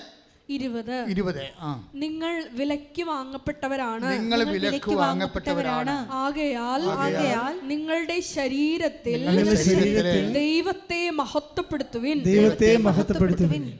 അപ്പോഴേ ശരീരത്തിൽ ദൈവത്തെ മഹത്വപ്പെടുന്ന ഒരു കാലമായിട്ട് വരണമെന്നുണ്ടെങ്കിൽ ഭർത്താവും ഭാര്യയും കൂടി തമ്മിൽ ആലോചിക്കാതെ പറ്റത്തില്ല. ഒരു ഏകപക്ഷീയമായിട്ട് ഞാൻ ഭർത്താവിൻ്റെ അവകാശം നിഷേധിക്കുമെന്ന് ഭാര്യയ്ക്ക് പറയാൻ അവകാശമില്ല. ഏകപക്ഷീയമായിട്ട് ഭർത്താവിനും പറയാൻ പറ്റുന്നില്ല. ഞാൻ ശരിക്കും ഒത്തിരി ഭാര്യമാർ എൻ്റെ അടുത്ത് വന്നത് ഭർത്താവിനോട്, ഞാൻ ഇടവകയിലൊക്കെ ഇരിക്കുമ്പോൾ ഇടവകയിലെ ഭാര്യമാരൊക്കെ വന്നതിനെ കണ്ടിട്ട് ഞാൻ ഭർത്താവിനോട് സംസാരിക്കുക, ഞങ്ങൾക്ക് തമ്മിൽ ശാരീരിക ബന്ധമുണ്ടായിട്ട് വർഷങ്ങളായി, മാസങ്ങളായി, എന്താണ് പ്രശ്നമെന്ന് അയാൾ പറയണില്ല എന്ന് പറയും. എൻ്റെ വായിൽ നിന്ന് എന്തോ പൊട്ടത്തരം വന്നെന്നാണ് അയാൾ പറയണത്. പക്ഷെ അതൊന്നുമല്ല കാര്യമെന്ന് എനിക്കറിയാം. അപ്പോൾ ഇങ്ങനെ കുറേ പ്രശ്നങ്ങൾ ഭർത്താക്കന്മാരുടെ ഭാഗത്തു നിന്നുണ്ടാവും. അപ്പോൾ അപ്പോൾ എന്താ പ്രശ്നം വെച്ചാൽ, ഞാൻ ഇപ്പോൾ ഇതിലേക്ക് വരാൻ കാര്യം, ഈ ദൈവത്തെ ശരീരത്തിൽ നിങ്ങൾക്ക് ദൈവത്തെ മഹത്വപ്പെടുത്താൻ പറ്റും. അത് ചിലപ്പോൾ ഉടമ്പടിയുടെ ഒരു ഭാഗമായിട്ട് നിങ്ങൾക്ക് എടുക്കാം. പക്ഷേ അതിന് പരസ്പര ധാരണ വേണം. ഭർത്താവ് അംഗീകരിക്കണം, അല്ലെങ്കിൽ ഭാര്യ അംഗീകരിക്കണം. ഒരാൾക്ക് മാത്രമായിട്ട് അപ്പോൾ കൂദാശയിൽ നിങ്ങളെ ഒരു ശരീരമാക്കിയിരിക്കണം ദൈവമല്ലേ? ദൈവം തന്നെയല്ലേ ഒരു ശരീരമാക്കിയത്? ആ ദൈവം നിങ്ങൾ രണ്ടാക്കത്തില്ലല്ലോ. അപ്പോൾ ശാരീരികമായ വിഷയങ്ങൾ കൂദാശ ചെയ്യപ്പെട്ടിരിക്കുന്ന ആൾക്കാർ അതിൻ്റെ രീതിയിൽ തന്നെയാണ് പോകേണ്ടത്. പക്ഷേ നിങ്ങൾക്ക് രണ്ടുപേരും കൂടി ധാരണ എത്തിയാൽ, അങ്ങനെ ഒരു വചനം ഉണ്ടല്ലോ, take the word of God. 1 കൊരിന്തോസ് 7:4-5. 1 കൊരിന്തോസ് 7:4-5. ഭാര്യയുടെ ശരീരത്തിന്മേൽ ഭാര്യയുടെ ശരീരത്തിന്മേൽ അവൾക്കല്ല അധികാരം, ഭർത്താവിനാണ്. അതുപോലെ തന്നെ ഭർത്താവിന്റെ ശരീരത്തിന്മേൽ അവനല്ല, അവൾക്കല്ല, അവനല്ല, ഭാര്യയ്ക്കാണ് അധികാരം. പ്രാർത്ഥനാ ജീവിതത്തിനായി ഇരുവരും തീരുമാനിക്കുന്ന കുറെ കാലത്തേക്കല്ലാതെ പരസ്പരം നൽകേണ്ട അവകാശങ്ങൾ നിഷേധിക്കരുത്. അതിനുശേഷം ഒന്നിച്ചു ചേരുകയും വേണം. അല്ലാത്തപക്ഷം നിങ്ങളുടെ സംയമനക്കുറവ് നിമിത്തം പിശാച് നിങ്ങളെ പ്രലോഭിപ്പിക്കും. അപ്പം ഇതാണ് വചനത്തിൻ്റെ ഒരു നിലപാടെന്ന് പറയുന്നത്. അപ്പം അതുകൊണ്ട് എപ്പോഴും ഏതെങ്കിലും ഒരു വിഷയത്തിൽ നിങ്ങൾക്ക് വേണമെങ്കിൽ ഭർത്താവും ഭാര്യയ്ക്കും വേണമെങ്കിൽ കുറച്ച് നാളത്തേക്ക് 90 ദിവസം അല്ല ഒരു സമയം എടുത്ത് ശരീരത്തിൽ ദൈവത്തെ മഹത്വപ്പെടുത്താൻ കഴിയും. അതിന് ശരീരത്തിൽ ദൈവത്തെ മഹത്വപ്പെടുത്താമെന്നാണ് വചനം പറയണത്. അപ്പോൾ അത് പക്ഷേ അതിന് മ്യൂച്വൽ കൺസേൺ വേണം, അതിന് പരസ്പര ധാരണ വേണം അതിന്. അപ്പോൾ അത് ഞാൻ ജസ്റ്റ് ഇങ്ങനെ കർത്താവ് ഇങ്ങനെ ഒത്തിരി കാര്യങ്ങൾ പറഞ്ഞുകൊണ്ടിരിക്കുകയാണല്ലോ. അപ്പോൾ അതിൻ്റെ കൂടെ ഈശോ പറഞ്ഞതാണ്. ആർക്കെങ്കിലുമൊക്കെ ഇത് പ്രയോജനപ്പെടുമെന്ന് തോന്നണം, അല്ലെങ്കിൽ ഇങ്ങനെ ഒരു വചനം കയറി വരേണ്ട കാര്യമില്ല. ശ്രുതികട്ടെ.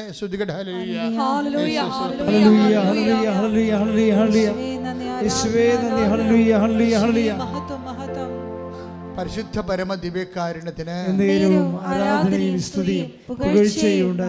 അപ്പോൾ വാട്ട് ഈസ് അവർ പോയിന്റ്? അവർ പോയിന്റിൽ അമ്മ ഹൃദയത്തിൽ സംഗ്രഹിച്ചതാണല്ലോ ഇവിടുത്തെ വിഷയം. അമ്മയുടെ ഹൃദയത്തിൽ സംഗ്രഹം എന്ന് പറയുന്നത് സന്തോഷമായിരുന്നു എന്നാണ് ഇപ്പോൾ പരിശുദ്ധാത്മ പറയണത്, അല്ലാതെ നിരാശയല്ല. ഈ ഇടയന്മാർ പ്രാകൃതരായ മനുഷ്യർ, പരിചയമില്ലാത്ത മനുഷ്യർ, ബന്ധുക്കളല്ലാത്തവരെ കണ്ടെങ്കിലും അമ്മയ്ക്കുള്ളിൽ സന്തോഷമാണ്. കാര്യം എന്താണ്? അപ്പൻ പറഞ്ഞ വാക്ക് ഇപ്പം പാലിക്കുന്നില്ലെങ്കിലും അപ്പൻ അത് ഭാവിയിൽ പാലിക്കുമെന്നുള്ള സന്തോഷമാണ്. തൻ്റെ കാര്യം അതിൻ്റെ പേരിലാണ് തനിക്കുള്ളതെല്ലാം അമ്മ വിറ്റത്. സ്വന്തം വീട്, സ്വന്തം നാട്, സ്വന്തം ബന്ധുക്കളെ പ്രസവിച്ച് കിടക്കാനുള്ള സുരക്ഷിതമായ ഇടം കൊടുത്തിട്ട് അമ്മ നിരാശയോടെ അല്ല പോകുന്നത്. ഓരോ വീട്ടിലും നാട്ടിലും ചെല്ലുമ്പോൾ അമ്മയ്ക്ക് സത്തത്തിൽ സ്ഥലം ലഭിച്ചില്ല എന്ന് പറയുമ്പോൾ ആ ലഭിക്കാത്ത ഇല്ലായ്മയ്ക്ക് അമ്മയ്ക്ക് സങ്കടമില്ലായിരുന്നു എന്നാ പറഞ്ഞത്. എന്താ കാര്യം? അമ്മ ഇതെല്ലാം കൊടുത്തിരിക്കുന്നത് സന്തോഷത്തോടെയാണ്. ശ്രുതികട്ടെ. ഹല്ലേലൂയ.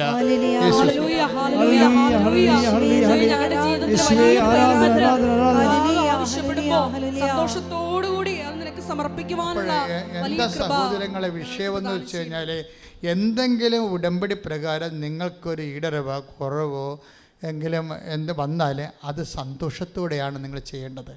പിന്നെ വചനത്തിൽ ചില കാര്യങ്ങൾ ഷിഫ്റ്റിംഗ് വരും. ഇപ്പം ചിലപ്പോൾ നടക്കണില്ല എന്നുണ്ടെങ്കിലും അത് നടക്കത്തില്ലെന്ന് നിങ്ങൾ ധരിക്കരുത്.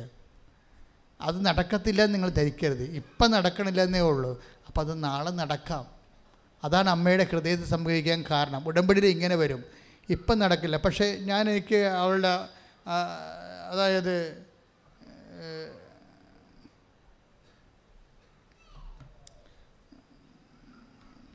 സുജിമോളിൻ്റെ സാക്ഷിയില്ലേ, സുജിമോളുടെ സാക്ഷ്യത്തിൽ ഉണ്ടാകുന്നൊരു വിഷയം. ഇപ്പം സുജിമോള് സാക്ഷ്യം ഉടമ്പടി എടുത്ത് ഇവിടുന്ന് പോകുമ്പോൾ പുറത്തോട്ട് ഇറങ്ങുമ്പോൾ തന്നെ റോഡിൽ നിന്ന് വലിയൊരു മഴവില്ല് റോഡിൽ നിന്ന് വളഞ്ഞ ആകാശം പൊട്ട നിൽക്കും. അത് മഴവില്ലാണ് ശരിക്കും. അപ്പോൾ സുജിമോൾ ഉടനെ പറയണത്, എൻ്റെ ഉടമ്പടി കർത്താവ് സ്ഥിരീകരിച്ചെന്നാണ്. എന്താ കാര്യം? സിജിമോളോട് ഉടമ്പടി ചെയ്യുമ്പോൾ അമ്മയോട് പറഞ്ഞു, അമ്മ ഡിസംബർ 30 എൻ്റെ ആങ്ങളുടെ കല്യാണം നടത്തണം. നിങ്ങൾ ഉടമ്പടിയുടെ റേഞ്ച് മനസ്സിലാക്കണം. ഉടമ്പടി അവളുടെ ഡേറ്റ് ഇട്ട് ഉടമ്പടി ചെയ്തിരിക്കുകയാണ്. ഡിസംബർ 30 അമ്മ എൻ്റെ ആങ്ങളെ കല്യാണം വേണ്ടെന്ന് പറഞ്ഞ് നടക്കണതാണ്. എത്ര വർഷമായി? ഇപ്പോൾ 40 വയസ്സുണ്ടെന്ന് തോന്നുന്നു ആ കക്ഷിക്ക്. എത്ര വയസ്സുണ്ടെന്ന് എനിക്ക് അറിയത്തില്ല. വേണ്ടെന്ന് പറഞ്ഞ് നടത്തിയത് കല്യാണം ഇല്ലാതെ നിൽക്കുന്ന ഒരാളാണ്. പക്ഷേ ഇവൾക്കാണ് അയാളെ കെട്ടിക്കണമെന്നുള്ള ആഗ്രഹമുള്ളത്. അവസാനം അയാൾക്ക് ആരും ഉണ്ടാകത്തില്ല എന്നുള്ള ചിന്തയിൽ നിന്ന് ഉണ്ടായതാണ്. അപ്പോൾ അതിനു വേണ്ടിയാണ് ഉടമ്പടി ഇരിക്കുന്നത്. പക്ഷേ അമ്മയോട് പറഞ്ഞിരിക്കുന്ന ഡേറ്റാണ് ഡിസംബർ 30 എൻ്റെ ആങ്ങളുടെ കല്യാണം നടക്കണം അമ്മേ. അതിനാണ് ഉടമ്പടി ചെയ്തിരിക്കണത്. ഇവൾ ഉടമ്പടി ചെയ്ത് ഞങ്ങളുടെ കാർ ഇവിടുന്ന് മൂവ് ചെയ്തപ്പോൾ തന്നെ മഴവില്ല് വീശി അടിച്ച് നിന്ന്. ഉടനെ അവൾ പറയുന്നുണ്ട്, ദേ മഴവില്ലേ. എന്താ മഴവില്ലെന്ന് പറഞ്ഞാൽ എന്താണ്? മഴവില്ല് കാണുമ്പോൾ ലുക്ക 9 നമ്മുടെ ഉൽപ്പത്തി പുസ്തകത്തിൻ്റെ 9:4 9:14 തോന്നണം. ഒന്ന് വായിച്ചേ. ഉൽപ്പത്തി 9:16. 16. മേഘങ്ങളിൽ മഴവില്ല് തെളിയുമ്പോൾ ഭൂമുഖത്തുള്ള എല്ലാ ജീവജാലങ്ങളുമായി ചെയ്ത എന്നേക്കുമുള്ള ഉടമ്പടി ഞാൻ ഓർക്കും. അതായത് ഉടമ്പടിയെ, നിന്റെ ഉടമ്പടിയെ ഞാൻ ഓർത്തിട്ടുണ്ടെന്നാണ് പറയണത്. അത്രയും ക്ലിയറാണ്.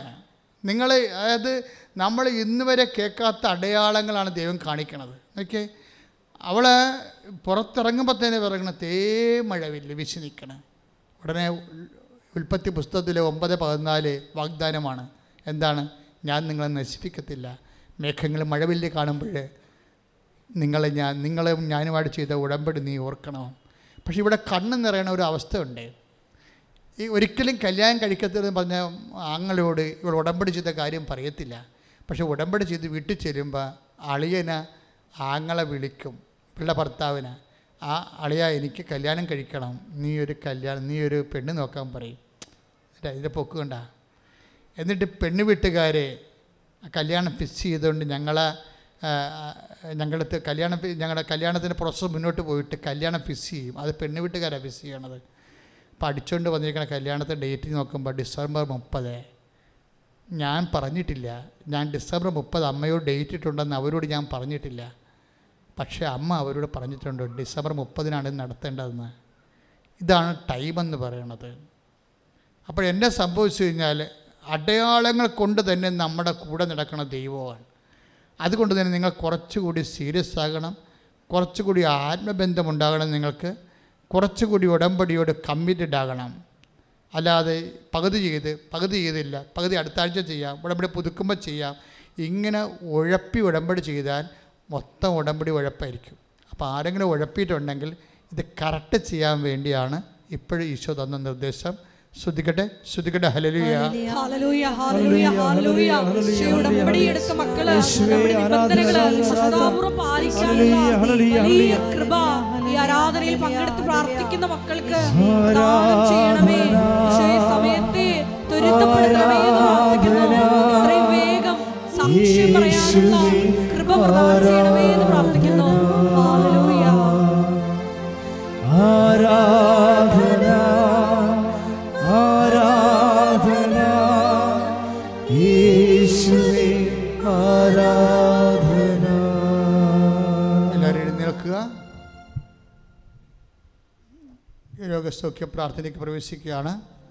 ശ്രദ്ധിക്കട്ടെ. ഹല്ലേലൂയ, ഹല്ലേലൂയ, ഹല്ലേലൂയ, ഹല്ലേലൂയ, ഹല്ലേലൂയ, ഹല്ലേലൂയ. മഹത്വം, മഹത്വം. ഹല്ലേലൂയ, ഹല്ലേലൂയ, ഹല്ലേലൂയ, ഹല്ലേലൂയ, ഹല്ലേലൂയ.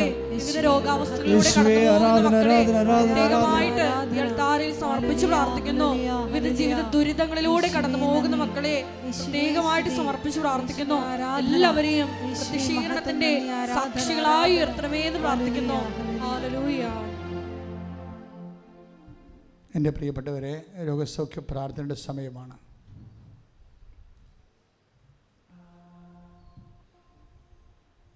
ഒരു നിമിഷം മൗനമായി ഓൺലൈനിലിരിക്കുന്നവരും ഓൺലൈനിൽ ശുശ്രൂഷ പങ്കെടുക്കുന്നവരും ഇപ്പോൾ ഏറെ ശ്രദ്ധിക്കേണ്ട സമയമാണ്. കർത്താവിനെ തന്നെ സൂക്ഷിച്ച് നോക്കുക. കർത്താവിനെ നോക്കുന്നവർ പ്രകാശത്തിലാകാം. വിശ്വാസത്തോടെ നോക്കുന്നവരെ അവരുടെ ജീവിതത്തിൻ്റെ ഏതെല്ലാം ഘട്ടങ്ങളിലാണ് ഇരുട്ട് തളം കെട്ടി നിൽക്കുന്നത്, അവിടെയെല്ലാം കർത്താവിൻ്റെ കരുണയുടെ കൃപയുടെ പ്രകാശം വീശുന്ന സമയമാണ്. അച്ഛൻ പ്രാർത്ഥിക്കുമ്പോൾ ശ്രദ്ധിക്കട്ടെ. ഹല്ലേലൂയ. കർത്താവ് ഈശോ ഒന്നും അസാധ്യമല്ലാത്തവനെ, ഈശോ എല്ലാം സാധ്യമായവനെ, ഈശോയെ നിനക്ക് സ്വസ്ത്രവും നിനക്ക് സ്തുതിയും, നിനക്ക് ബഹുമാനവും നിനക്ക് ആരാധ്യം അർപ്പിക്കുന്ന കർത്താവ്. കർത്താവെ, നിന്റെ വിശുദ്ധ പൗരോഹിത്യത്തെ മഹത്വപ്പെടുത്തണമേ. കർത്താവ്, സഭയിലുള്ള സാന്നിധ്യം പ്രകടമാക്കണമേ. 36 കൊല്ലം അർപ്പിച്ച കൃപാനയുടെ യോഗ്യതയാണ്. കൃപാസ്ഥാനത്താറെ ജീവനോടെ പ്രത്യക്ഷപ്പെട്ട മാതാവിൻ്റെയും മാധ്യസ്ഥത്തിലെ പിതാവിൻ്റെയും പുത്രൻ്റെയും പരിശുദ്ധാത്മാവിൻ്റെയും നാമത്തിൽ ഞാൻ മക്കളെ ആശീർവദിക്കുന്ന കർത്താവ്. കർത്താവ്, ഇതിൻ്റെ ആണിപ്പെടുതാർന്ന വലതുകരം മക്കളുടെ ശിരസ് വെക്കണം പ്രാർത്ഥിക്കുന്നു. ഇവിടെ സന്ധിബന്ധങ്ങളിലെ കർത്താവിൻ്റെ രക്തം നിറയട്ടെ. മാംസപേശികളിലെ കർത്താവിൻ്റെ രക്തം നിറയട്ടെ. അസ്ഥിക്കുഴകളിലെ കർത്താവിൻ്റെ രക്തം നിറയട്ടെ. രക്തഞരമ്പുകളിലെ കർത്താവിൻ്റെ രക്തം നിറയട്ടെ. മാംസഭിത്തികളിലെ കർത്താവിൻ്റെ രക്തം നിറയട്ടെ. ഹൃദയത്തിലെ, കരളിലെ, കിഡ്നികളിലെ കർത്താവിൻ്റെ രക്തം നിറയട്ടെ. കർത്താവെ, കിഡ്നി കല്ലുള്ളവരെ ഈ നിമിഷം പൊടിഞ്ഞു മാറട്ടെന്ന് പ്രാർത്ഥിക്കുന്ന കരളിനൊക്കെ സ്പർശിക്കണേ കർത്താവെ. ഈശോ, ട്യൂബുകളെല്ലാം ബ്ലോക്കായിരുന്നവരെ അങ്ങ് സ്പർശിക്കണമേ കർത്താവെ. കർത്താവെ, ഉള്ളംകാലം മുതൽ ഉച്ചവരെ കർത്താവിൻ്റെ രക്തം നിറയട്ടെ. എൻ്റെ കർത്താവിൻ്റെ ഉന്നതമായ നാമത്തിലെ, സഭയുടെ അധികാരത്തിലെ, കുരിശിൻ്റെ അടയാളത്തിലെ, ദൈവത്തിൻ്റെ ശക്തിയാൽ ഞാൻ മക്കളെ ആശീർവദിക്കുന്ന യേശുവേ, യേശുവേ, നിന്റെ വിശുദ്ധ പൗരോഹിത്യത്തെ മഹത്വപ്പെടുത്തണമേ കർത്താവേ. കർത്താവേ, സഭയിലുള്ള സാന്നിധ്യം പ്രകടമാക്കണമേ. അമ്മേ, പരിശുദ്ധമ്മേ, ദേവമാതാവേ, എല്ലാ മക്കളെയും സ്പർശിക്കണമേ. Lord Jesus Christ, pour out His Spirit, touch with the fire finger, soak with the precious blood. Lord, increase His Spirit. I command to you, in the name of Jesus Christ, be healed. കർത്താവ്, വാതരോഗങ്ങൾ, വിസർപ്പ രോഗങ്ങൾ, psoriasis രോഗങ്ങൾ, അസ്ഥി രോഗങ്ങൾ യേശുവിന്റെ നാമത്തിൽ സൗഖ്യം പ്രാപിക്കട്ടെ. ഈശോ, ഹൃദയ രോഗങ്ങൾ, ഹൃദയത്തിന് വാൽവിന് ബ്ലോക്കുള്ളവര്, വാൽവ് ശ്വസിക്കുന്നവര്, കരരോഗങ്ങൾ, കർത്താവ് ഫാറ്റ് ലിവർ ഉള്ളവര്, കർത്താവ് അവിടെ തൊട്ട് സ്പർശിക്കട്ടെ. ഈശോയെ, കണ്ണിന് കാഴ്ചക്കുറവുള്ളവര്, ചെവിക്ക് കേൾവിക്കുറവുള്ളവര് യേശുവിന്റെ നാമത്തിൽ സ്പർശിക്കട്ടെ. തൈറോയ്ഡ് രോഗികൾ, ടോൺസൈറ്റ് രോഗികൾ, കർത്താവെ, തൊണ്ടയിൽ സ്പർശിക്കട്ടെ. സ്പോണ്ടിലോസിസ് അസുഖമുള്ളവര്, കർത്താവെ, തൊണ്ടയിൽ സ്പർശിക്കണമേ. പിൻകഴുത്തിൽ സ്പർശിക്കണമേ യേശുവിന്റെ നാമത്തിൽ. മാർഗരോഗങ്ങൾ, കർത്താവെ, സ്രാവ രോഗങ്ങള്, അറിയാതെ മരം പോകുന്നവര്, മൂത്രം പോകുന്നവര്, ഈശോയെ, ഗർഭം അലസിപ്പോകുന്നവര്, മക്കൾ ഇല്ലാത്തവര്, ഗർഭത്തിൽ പ്രയാസങ്ങൾ അനുഭവിക്കുന്നവര് കർത്താവ് സ്പർശിക്കട്ടെ. മക്കൾ ഇല്ലാത്തവരെ കർത്താവ് സ്പർശിക്കട്ടെ. പിസ്യോടി രോഗികള്, പിസ്റ്റുല രോഗികള് കർത്താവ് സ്പർശിക്കട്ടെ. ഇടുപ്പലിന് വേദനയുള്ളവര്, കശേരുകൾ വിട്ടുമാറുന്നവരെ കർത്താവ് സ്പർശിക്കട്ടെ. യേശുവിന്റെ ശക്തി. ഉറക്കമില്ലാത്തവര്, പ്രഷർ രോഗികള്, ഉറങ്ങാതെ നടക്കുന്നവര്, ഈ പ്രഷർ രോഗികളുടെ മേൽ കർത്താവിന്റെ ശക്തി പ്രവർത്തിക്കട്ടെ. യേശുവിന്റെ ശക്തി വെക്കട്ടെ. യേശുവിന്റെ ശക്തി വെക്കട്ടെ. ശ്രദ്ധിക്കട്ടെ, ശ്രദ്ധിക്കട്ടെ. മാർഗരോഗങ്ങള്, തിരവേദികള്, യേശുവിന്റെ നാമത്തിൽ കിടപ്പ് രോഗികള് സൗഖ്യം പ്രാപിക്കട്ടെ. ഹല്ലേലൂയ, ഹല്ലേലൂയ, ഹല്ലേലൂയ, ഹല്ലേലൂയ, ഹല്ലേലൂയ. യേശുവേ, യേശുവേ, ഹല്ലേലൂയ, ഹല്ലേലൂയ. ആരാധന, ആരാധന. ഹല്ലേലൂയ, ഹല്ലേലൂയ. അരികിൽ വരേണേ, സദയം തൊടേണേ, സുഖമായിടും എൻ്റെ ഉള്ളം. അരികിൽ വരേണേ, സദയം തൊടേണേ, സുഖമായിടും എൻ്റെ ഉള്ളം. മുട്ടേ നിൽക്കുക മക്കളെ. നമ്മൾ ഇപ്പോൾ പ്രാർത്ഥിക്കാൻ പോകുന്നത് ജോലിയില്ലാത്തവരെ, വിസ പ്രോസസ്സിങ്ങിലിരിക്കുന്നവരെ, പണം കൊടുത്തു പക്ഷെ വിസ പ്രോസസ്സിങ് ആകുന്നില്ല, പിന്നെ പരീക്ഷ എഴുതുന്നവരെ, ബിടെക്കും PSCയും MOHും ഹാദും IELTSും IITയും ഇങ്ങനെ പ്രൊഫഷണൽ പരീക്ഷ എഴുതുന്നവർ,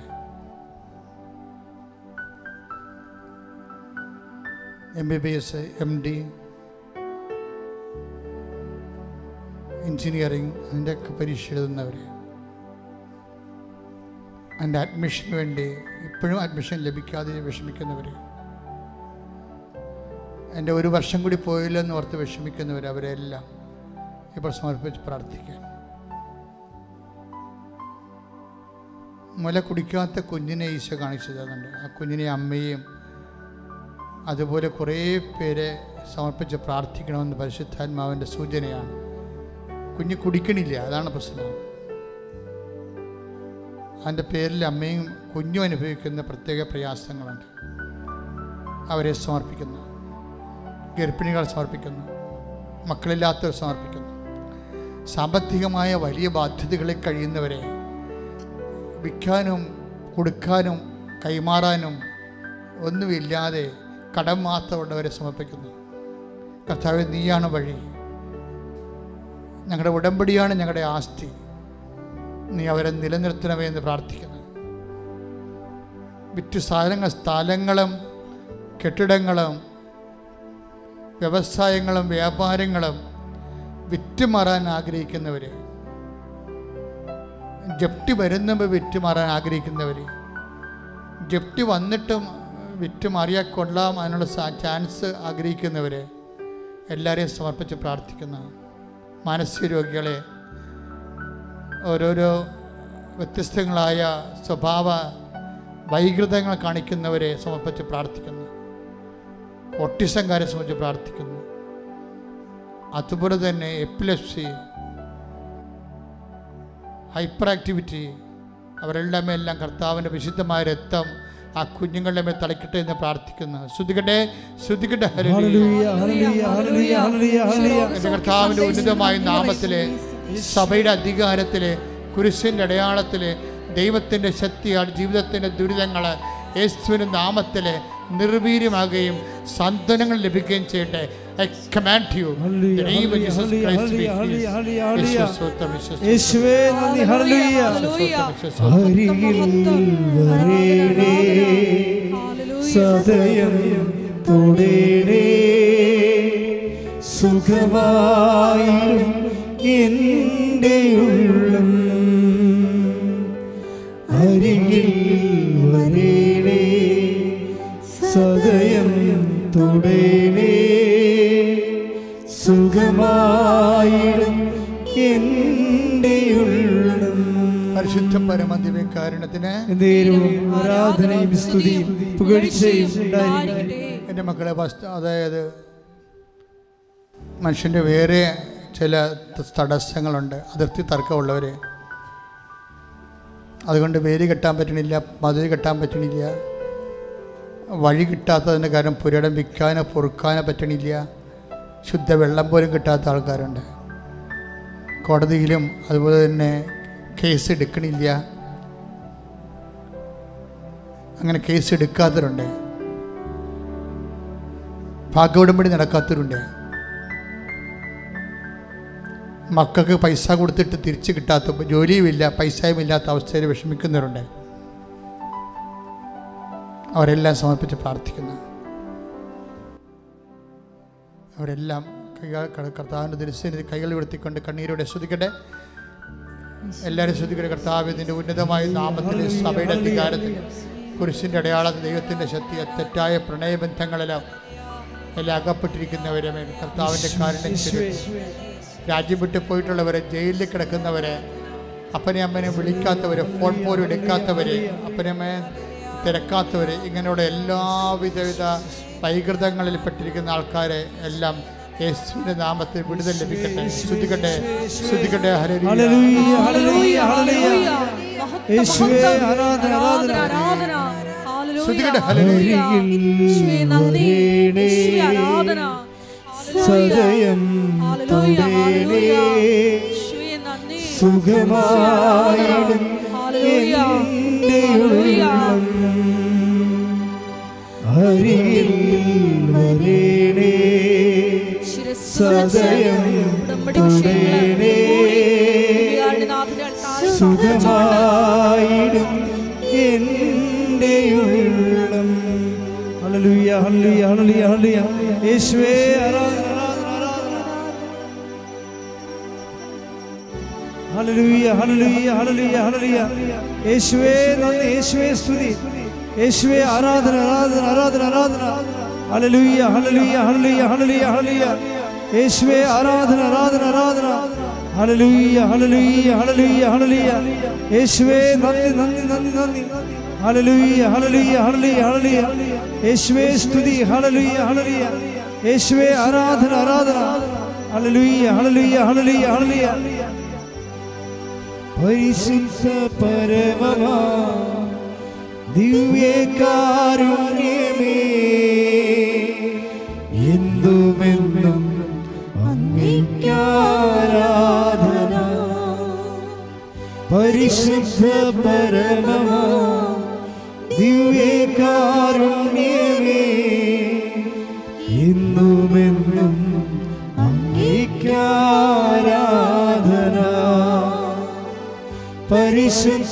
പരമമാ ദിവ്യകാരുണ്യമേ എന്നുമെന്നും അങ്ങേയ്ക്കാരാധന.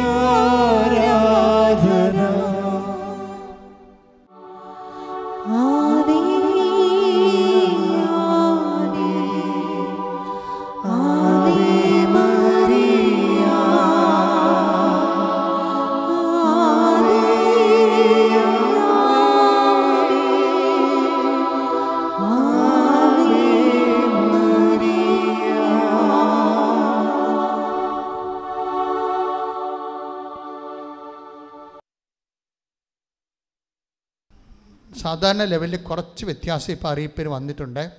അതിൽ ഒന്നാമത്തെ കാര്യം, ഉടമ്പടിയുടെ ഫസ്റ്റ് ബാച്ച് നേരത്തെ കയറിക്കൊണ്ടിരുന്നത് 10:30 മണിക്കാണ്. ഇപ്പോൾ ഫസ്റ്റ് ബാച്ച് കയറുന്നത് 7 മണിക്കാണ്. കാര്യം 5 മണി തൊട്ട് ആളുണ്ട് ഇവിടേക്ക് ആൾക്കാർ വന്ന് താമസിക്കുകയാണ് എല്ലായിടത്തും. അപ്പോൾ അതുകൊണ്ട് തന്നെ രാവിലെ 7 മണിക്ക് ഫസ്റ്റ് ബാച്ച് കയറിപ്പോകും. അവർ 10:30 മണിക്കാണ് ഉടമ്പടി ക്ലാസ് കഴിഞ്ഞ് ഉടമ്പടി പുതുക്കാനും ഉടമ്പടി എടുക്കാനുള്ളവർക്ക് എല്ലാ ദിവസവും 7 മണിക്കാണ് ഫസ്റ്റ് ബാച്ച് കയറുന്നത്. അവർ 10:30 ഇറങ്ങും, 10:30 സെക്കൻഡ് ബാച്ച് കയറും. അവർ ഒരു 1:30 ആകുമ്പോൾ ഇറങ്ങും, 1 മണിക്ക് ഇറങ്ങും. 10:30 കയറുന്നവർ സെക്കൻഡ് ബാച്ച് 1 മണിക്കാകുമ്പോൾ ഇറങ്ങും. അപ്പോൾ സെക്കൻഡ് ബാച്ച് 1:30 തൊട്ട് 2 മണി വരെയാണ് ടൈം. 2 മണിക്ക് ലാസ്റ്റ് ടൈമാണ്. തേർഡ് ബാച്ച് 2 മണിക്കാണ് കയറേണ്ടത്. തേർഡ് ബാച്ച് 2 മണിയോടുകൂടി അത് ക്ലോസ് ആകും. പിന്നെ ആർക്കും അന്നത്തെ ദിവസം ഉടമ്പടി എടുക്കാൻ പറ്റത്തില്ല. കാര്യം 2 മണിക്ക് ഉടമ്പടി എടുക്കാൻ വേണ്ടി കയറുന്നവർ അവരുടെ ക്ലാസ്സെല്ലാം കഴിഞ്ഞ് താഴേക്ക് വന്നിട്ട് അവർ ഉടമ്പടി എല്ലാം ചെയ്ത് തിരിച്ചു പോകുമ്പോൾ 6-6:30 മണിയാകും. അതാണ് എൻ്റെ ടൈം. അപ്പോൾ 5 മണിക്കൂർ നമ്മൾ പ്രതീക്ഷിക്കണം ഉടമ്പടി എടുക്കാൻ ഉള്ള ആൾക്കാർ. പുതുക്കാൻ പറ്റിയപ്പോൾ ഒരു 2-2.5 മണിക്കൂർ കൊണ്ട് പുതുക്കാൻ പറ്റും. പക്ഷേ ഉടമ്പടി എടുക്കാൻ വന്നവർ 5 മണിക്കൂർ പ്രതീക്ഷിച്ച് വരണം. പിന്നെ ഞങ്ങൾക്ക് ട്രിവാൻഡ്രത്ത് പോവുകയാണ്, ഞങ്ങൾ വണ്ടി ഇന്നലെ ട്രെയിൻ പോകണമെന്ന് നിൽപ്പുണ്ടായിരുന്നു. ഞാൻ പറഞ്ഞു നിങ്ങൾ ട്രെയിനിൻ്റെ കൂടെ പോയിക്കൊള്ളാൻ പറഞ്ഞു. അങ്ങനെയുള്ളവർക്കൊന്നും ഇവിടെ നിൽക്കേണ്ട കാര്യമില്ല. ഇവിടെ നിങ്ങൾ വിട്ടുപോയേക്കണം. ഇത് നിങ്ങളെ ട്രെയിൻ പിടിച്ചിട്ടിട്ട് വന്നെടുത്തിട്ട് കാണിച്ചു പോകുന്ന വിഷയമല്ല ഇത്. അപ്പം നിങ്ങൾ ഇതിനു വേണ്ടി മാത്രം വന്ന് കാര്യങ്ങൾ മനസ്സിലാക്കി പ്രാർത്ഥിച്ച് ആത്മാർത്ഥമായിട്ട് ദൈവമായിട്ടൊരു സ്നേഹബന്ധം സ്ഥാപിച്ച് അമ്മയുടെ മുമ്പിൽ ചില ആൾക്കാരുണ്ടല്ലോ ഉടമ്പടി എടുത്താലും പോകാതെ നിന്നിട്ട് അമ്മയോടത്ത് എല്ലാം പറഞ്ഞു അവിടെ ജീവിതം ക്രമീകരിച്ചിട്ടാണ് അവർ പോണത്. അവരാണ് ഇത്രയും വലിയ അനുഗ്രഹങ്ങളൊക്കെ കൊയ്യണത്. അവിടെ മുമ്പിലാണ് മഴവില്ല് തെളിയണത്. അവിടെ മുമ്പിലാണ് പാസ്പോർട്ട് ഇട്ട് ഉരക്കും മുല്ലപ്പൂച്ച് തരണത്, മുല്ലപ്പിന് മണം. അപ്പോൾ ദൈവ സാന്നിധ്യം ആത്മാർത്ഥ ആര് കാണിക്കുന്നു? അല്ലാതെ എന്തെങ്കിലും പട്ടായം കാണിച്ച് എന്തെങ്കിലും കാട്ടിക്കൂട്ടി വെച്ചും അടുത്ത വണ്ടിക്ക് 4 കാലം വീണ് ഓടണമെന്നൊക്കെ പറഞ്ഞ് വന്നവർ നിങ്ങൾ വേറെ എവിടെയെങ്കിലും പോയി ട്രാക്കിൽ ഓടിയാൽ മതി, ഇവിടെ ഓടാൻ വരരുത്. ഇത് സ്ഥലം വേറെയാണ്. സത്യസന്ധമായിട്ട് ദൈവത്തെ അന്വേഷിക്കുന്നവർക്ക് ദൈവത്തിൻ്റെ സാന്നിധ്യം വഴുനീളെ അനുഭവിക്കുന്ന സംഭവമാണ് ഉടമ്പടി എന്ന് പറയുന്നത്. അപ്പോൾ ഈ ടൈം ടേബിൾ ശ്രദ്ധിക്കുക. 7 മണിക്ക് first batch, 10:30 second batch, 1:30 third batch. പിന്നെ ഇല്ല. കാര്യം 1:30 തേർഡ് ബാച്ച് കയറി കഴിഞ്ഞാൽ അവർ പിന്നെ ഇവിടുന്ന് ഇറങ്ങുമ്പോൾ 6:30 മണിയാവും. അതുകൊണ്ടാണ് പിന്നെ ഇല്ലെന്ന് പറയണതിൻ്റെ കാരണം. അപ്പോൾ അതനുസരിച്ച് വരണം. രോഗികൾ വരാവുന്ന രോഗികളില്ലേ, രോഗികൾ ഇപ്പോൾ ക്യാൻസർ രോഗികൾ, കിഡ്നി രോഗികൾ, അവരൊക്കെ രാവിലെ എത്തുന്നതാണ് എപ്പോഴും നല്ലത്. എന്ന് വെച്ച് കഴിഞ്ഞാൽ 10:30 മണിക്ക് ഇവിടെ ഉണ്ടാകണം. 7 മണിക്ക് നിങ്ങൾ ആരെങ്കിലും വിട്ട് ഉടമ്പടി എടുപ്പിച്ചേക്കണം. അവർ 10 മണിയാകുമ്പോൾ ഉടമ്പടി എടുത്ത് ഇറങ്ങുമല്ലോ. ഫസ്റ്റ് ബാച്ചിന് രോഗികളെ കൊണ്ടുവരുന്നവർ ആരെങ്കിലും ഒരാൾ നേരത്തെ വിട്ടിട്ട് ഉടമ്പടി എടുപ്പിച്ചിട്ട് 10:30 ആകുമ്പോൾ അവരുടെ തീരും. 11 മണിയാകുമ്പോഴാണ് അച്ഛൻ ആൾക്കാരെ കാണുന്നത്. രോഗികളെ കാണുന്നത് 11 മണിക്കാണ് കാണുന്നത്. അപ്പോൾ ഫസ്റ്റ് ബാച്ചിൽ പോയാൽ തീർച്ചയായിട്ടും നിങ്ങൾക്ക് രോഗികളെ വീൽ ചെയറും അതുപോലെ തന്നെ സ്ട്രെച്ചറൊക്കെ ആയിട്ട് വരുന്നവർ നിത്യാരാധന കേന്ദ്രത്തിൻ്റെ പുറകിലാണ് വരേണ്ടത്. അവിടെയാണ് ഈസിയായിട്ട് നമുക്ക് ഒരുമിച്ച് പ്രാർത്ഥിക്കാൻ പറ്റുന്നതിൻ്റെ സ്ഥലം അതാണ്. മറ്റുള്ളിടത്തും എല്ലാം തിരക്കാണ്. അപ്പോൾ അതുകൊണ്ട് ശ്രദ്ധിച്ച് ചെയ്യണമെന്നാണ് അച്ഛൻ്റെ ഒരു അഭ്യർത്ഥന. അടുത്ത അറിയിപ്പ്, എല്ലാ ദിവസവും ഉടമ്പടി ഉണ്ട്, പുതുക്കുവാനും പറ്റും. പിന്നെ സാക്ഷ്യം പറയാനുള്ളവരെ സാക്ഷ്യത്തിൻ്റെ കൗണ്ടറിൽ സാക്ഷ്യം എഴുതി കൊടുക്കുക. അതേസമയം തന്നെ മേജറായിട്ടുള്ള ഉടമ്പടി വിഹിതമായ സാക്ഷ്യങ്ങളുണ്ട്. അത് ടൈം ഷോർട്ടനിങ്, മേജർ ഡ്യൂട്ടി, അതുപോലെ തന്നെ നോട്ട് ബൈ മെറിറ്റ്, ഇങ്ങനെ കുറച്ച് കാര്യങ്ങളാണ് ഉടമ്പടി ഫീച്ചേഴ്സ് ഉള്ളത്. അത് അൾത്താറിൽ പറയാൻ അനുവാദം നൽകും. ഉടമ്പടി എപ്പോഴും നമ്മൾ ശ്രദ്ധിക്കേണ്ടത് സാക്ഷ്യമാണ് ഇതിൻ്റെ അകത്ത് മെയിൻ സംഭവം.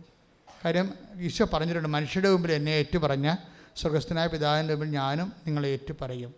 അപ്പം കോടതിയിലായാലും ശരി, അതിർത്തി തർക്കത്തിൻ്റെ സ്ഥലമിടവിലായാലും ശരി, ഏറ്റുപറയുക എന്ന് വെച്ചാൽ നിങ്ങളെ സംരക്ഷിക്കാൻ ദൈവം നിങ്ങളുടെ കൂടെ നിൽക്കുന്നതാണ് ഏറ്റുപറച്ചിലെന്ന് പറയണത്. അപ്പം അങ്ങനെയുള്ള പ്രീസ്റ്റ് കച്ചേരിയിലായാലും ശരി, എല്ലായിടത്തും ദൈവത്തിൻ്റെ സാന്നിധ്യം നിങ്ങൾക്ക് ആവശ്യമുണ്ട്. അതുകൊണ്ടാണ് ഈ സാക്ഷ്യം പറയണമെന്ന് പറഞ്ഞതിൻ്റെ കാരണം. സാക്ഷ്യം പറയുമ്പോൾ നാട്ടുകാരറിയുമല്ലോ എന്നൊക്കെ പറഞ്ഞു കഴിഞ്ഞാൽ നിങ്ങൾക്ക് ദൈവത്തെക്കാൾ ഭയം നാട്ടുകാരെ ആയതുകൊണ്ട് നിങ്ങളെ പിന്നെ ദൈവം കുറച്ച് കഴിയുമ്പോൾ ഒഴിവാക്കാൻ സാധ്യതയുണ്ട്. കാര്യം നിങ്ങളെ ചോദിച്ചിട്ട് കാര്യമൊന്നുമില്ലല്ലോ. അല്ലെങ്കിൽ തന്നെ ഒരു 60 വയസ്സ് വരെ ജീവിച്ചിട്ട് ദൈവത്തിന് വേണ്ടി ഒന്നും നേടാത്ത ആൾക്കാരെ ദൈവം എന്തിനാണ് ചോദിച്ചു നടക്കണത്? ഒരാവശ്യമില്ല. നിങ്ങളൊന്ന് ചിന്തിക്കണം. എനിക്ക് 60 വയസ്സുണ്ട്, 40 വയസ്സുണ്ട്, ഇന്ന് വരെ ഞാൻ ദൈവത്തിന് വേണ്ടി എന്ത് ചെയ്തു? സ്വന്തം വയറ്റിപ്പഴപ്പിന് വേണ്ടി ഓരോ പ്രാർത്ഥനാ രൂപങ്ങളൊക്കെ അന്വേഷിക്കണം എന്നല്ലാതെ what you have done for the glorification of Jesus, കർത്താവിൻ്റെ ഉപരിമഹത്വത്തിന് വേണ്ടി നിങ്ങൾ എന്ത് ചെയ്തു? ഉടമ്പടി എടുക്കുമ്പോൾ അതിൻ്റെ അകത്ത് രോഗികളെ കാണുക, അതുപോലെ തന്നെ രോഗികൾക്ക് വേണ്ടി ദാനങ്ങൾ ചെയ്യുക, അത് അതേസമയം തന്നെ വേദനപ്പെട്ട് കിടക്കുന്ന എല്ലാവരെയും എന്തെല്ലാം കാര്യങ്ങളാണ് മക്കൾ ദൈവസ്നേഹത്തോടെ ചെയ്യണത്. ഇപ്പം പരിശുദ്ധിയെ നമ്മൾ സംരക്ഷിക്കണത് ആ ദൈവസ്നേഹത്തോടെയാണ് ചെയ്യണമെങ്കിൽ അത് സുവിശേഷ മൂല്യമുള്ള ദൈവമഹത്വ ശുശ്രൂഷയാണ്. പരിശുദ്ധി ആർക്കും സംരക്ഷിക്കാം. ഒരു മനുഷ്യനായ കേവല ബോധം ഉണ്ടെങ്കിൽ പരിശുദ്ധി സംരക്ഷിക്കാം. പക്ഷേ എന്താ സംഭവിച്ചു കഴിഞ്ഞാൽ അത് നമ്മൾ ചെയ്യുമ്പോൾ ദൈവസ്നേഹത്തോടെയാണ് ചെയ്യേണ്ടത്. ഇപ്പം പുഴയിലേക്ക് കുപ്പികൾ വലിച്ചെറിയരുത്. എന്തുകൊണ്ട് ചെയ്യണത്? പഞ്ചായത്ത് പിടിക്കുമെന്നല്ല, അവിടെ എഴുതി വെച്ചിട്ടുള്ളതെന്ന് പറഞ്ഞിട്ടുള്ള കാര്യം. ഇവിടെ വേസ്റ്റ് നിക്ഷേപിക്കണമെന്ന് എഴുതി വെച്ചിരിക്കണമല്ല. വേസ്റ്റ് നിക്ഷേപിക്കാത്ത കാര്യം ഞാൻ ദൈവത്തെ സ്നേഹിക്കുന്നു, അതാണ് വിഷയം. മറ്റുള്ളവർ അങ്ങനെയൊക്കെ ചെയ്യുമായിരിക്കും, വേസ്റ്റ് നിക്ഷേപിക്കത്തില്ല. അവരുടെ സ്വഭാവം കൊണ്ട് അങ്ങനെ ചെയ്യണത് അഭിത്തിമനായിട്ട് ജീവിക്കുന്ന ആൾക്കാരുണ്ട്. അപ്പോൾ അതല്ല, നമ്മളൊരു വിശ്വാസി ചെയ്യുമ്പോൾ ദൈവത്തോടുള്ള സ്നേഹത്താലാണ് നമ്മുടെ പരിസരങ്ങളും മലിനമാകാതെ സൂക്ഷിക്കേണ്ടത്. നമ്മുടെ ഒരു സുവിശേഷ കടപ്പാടാണ്.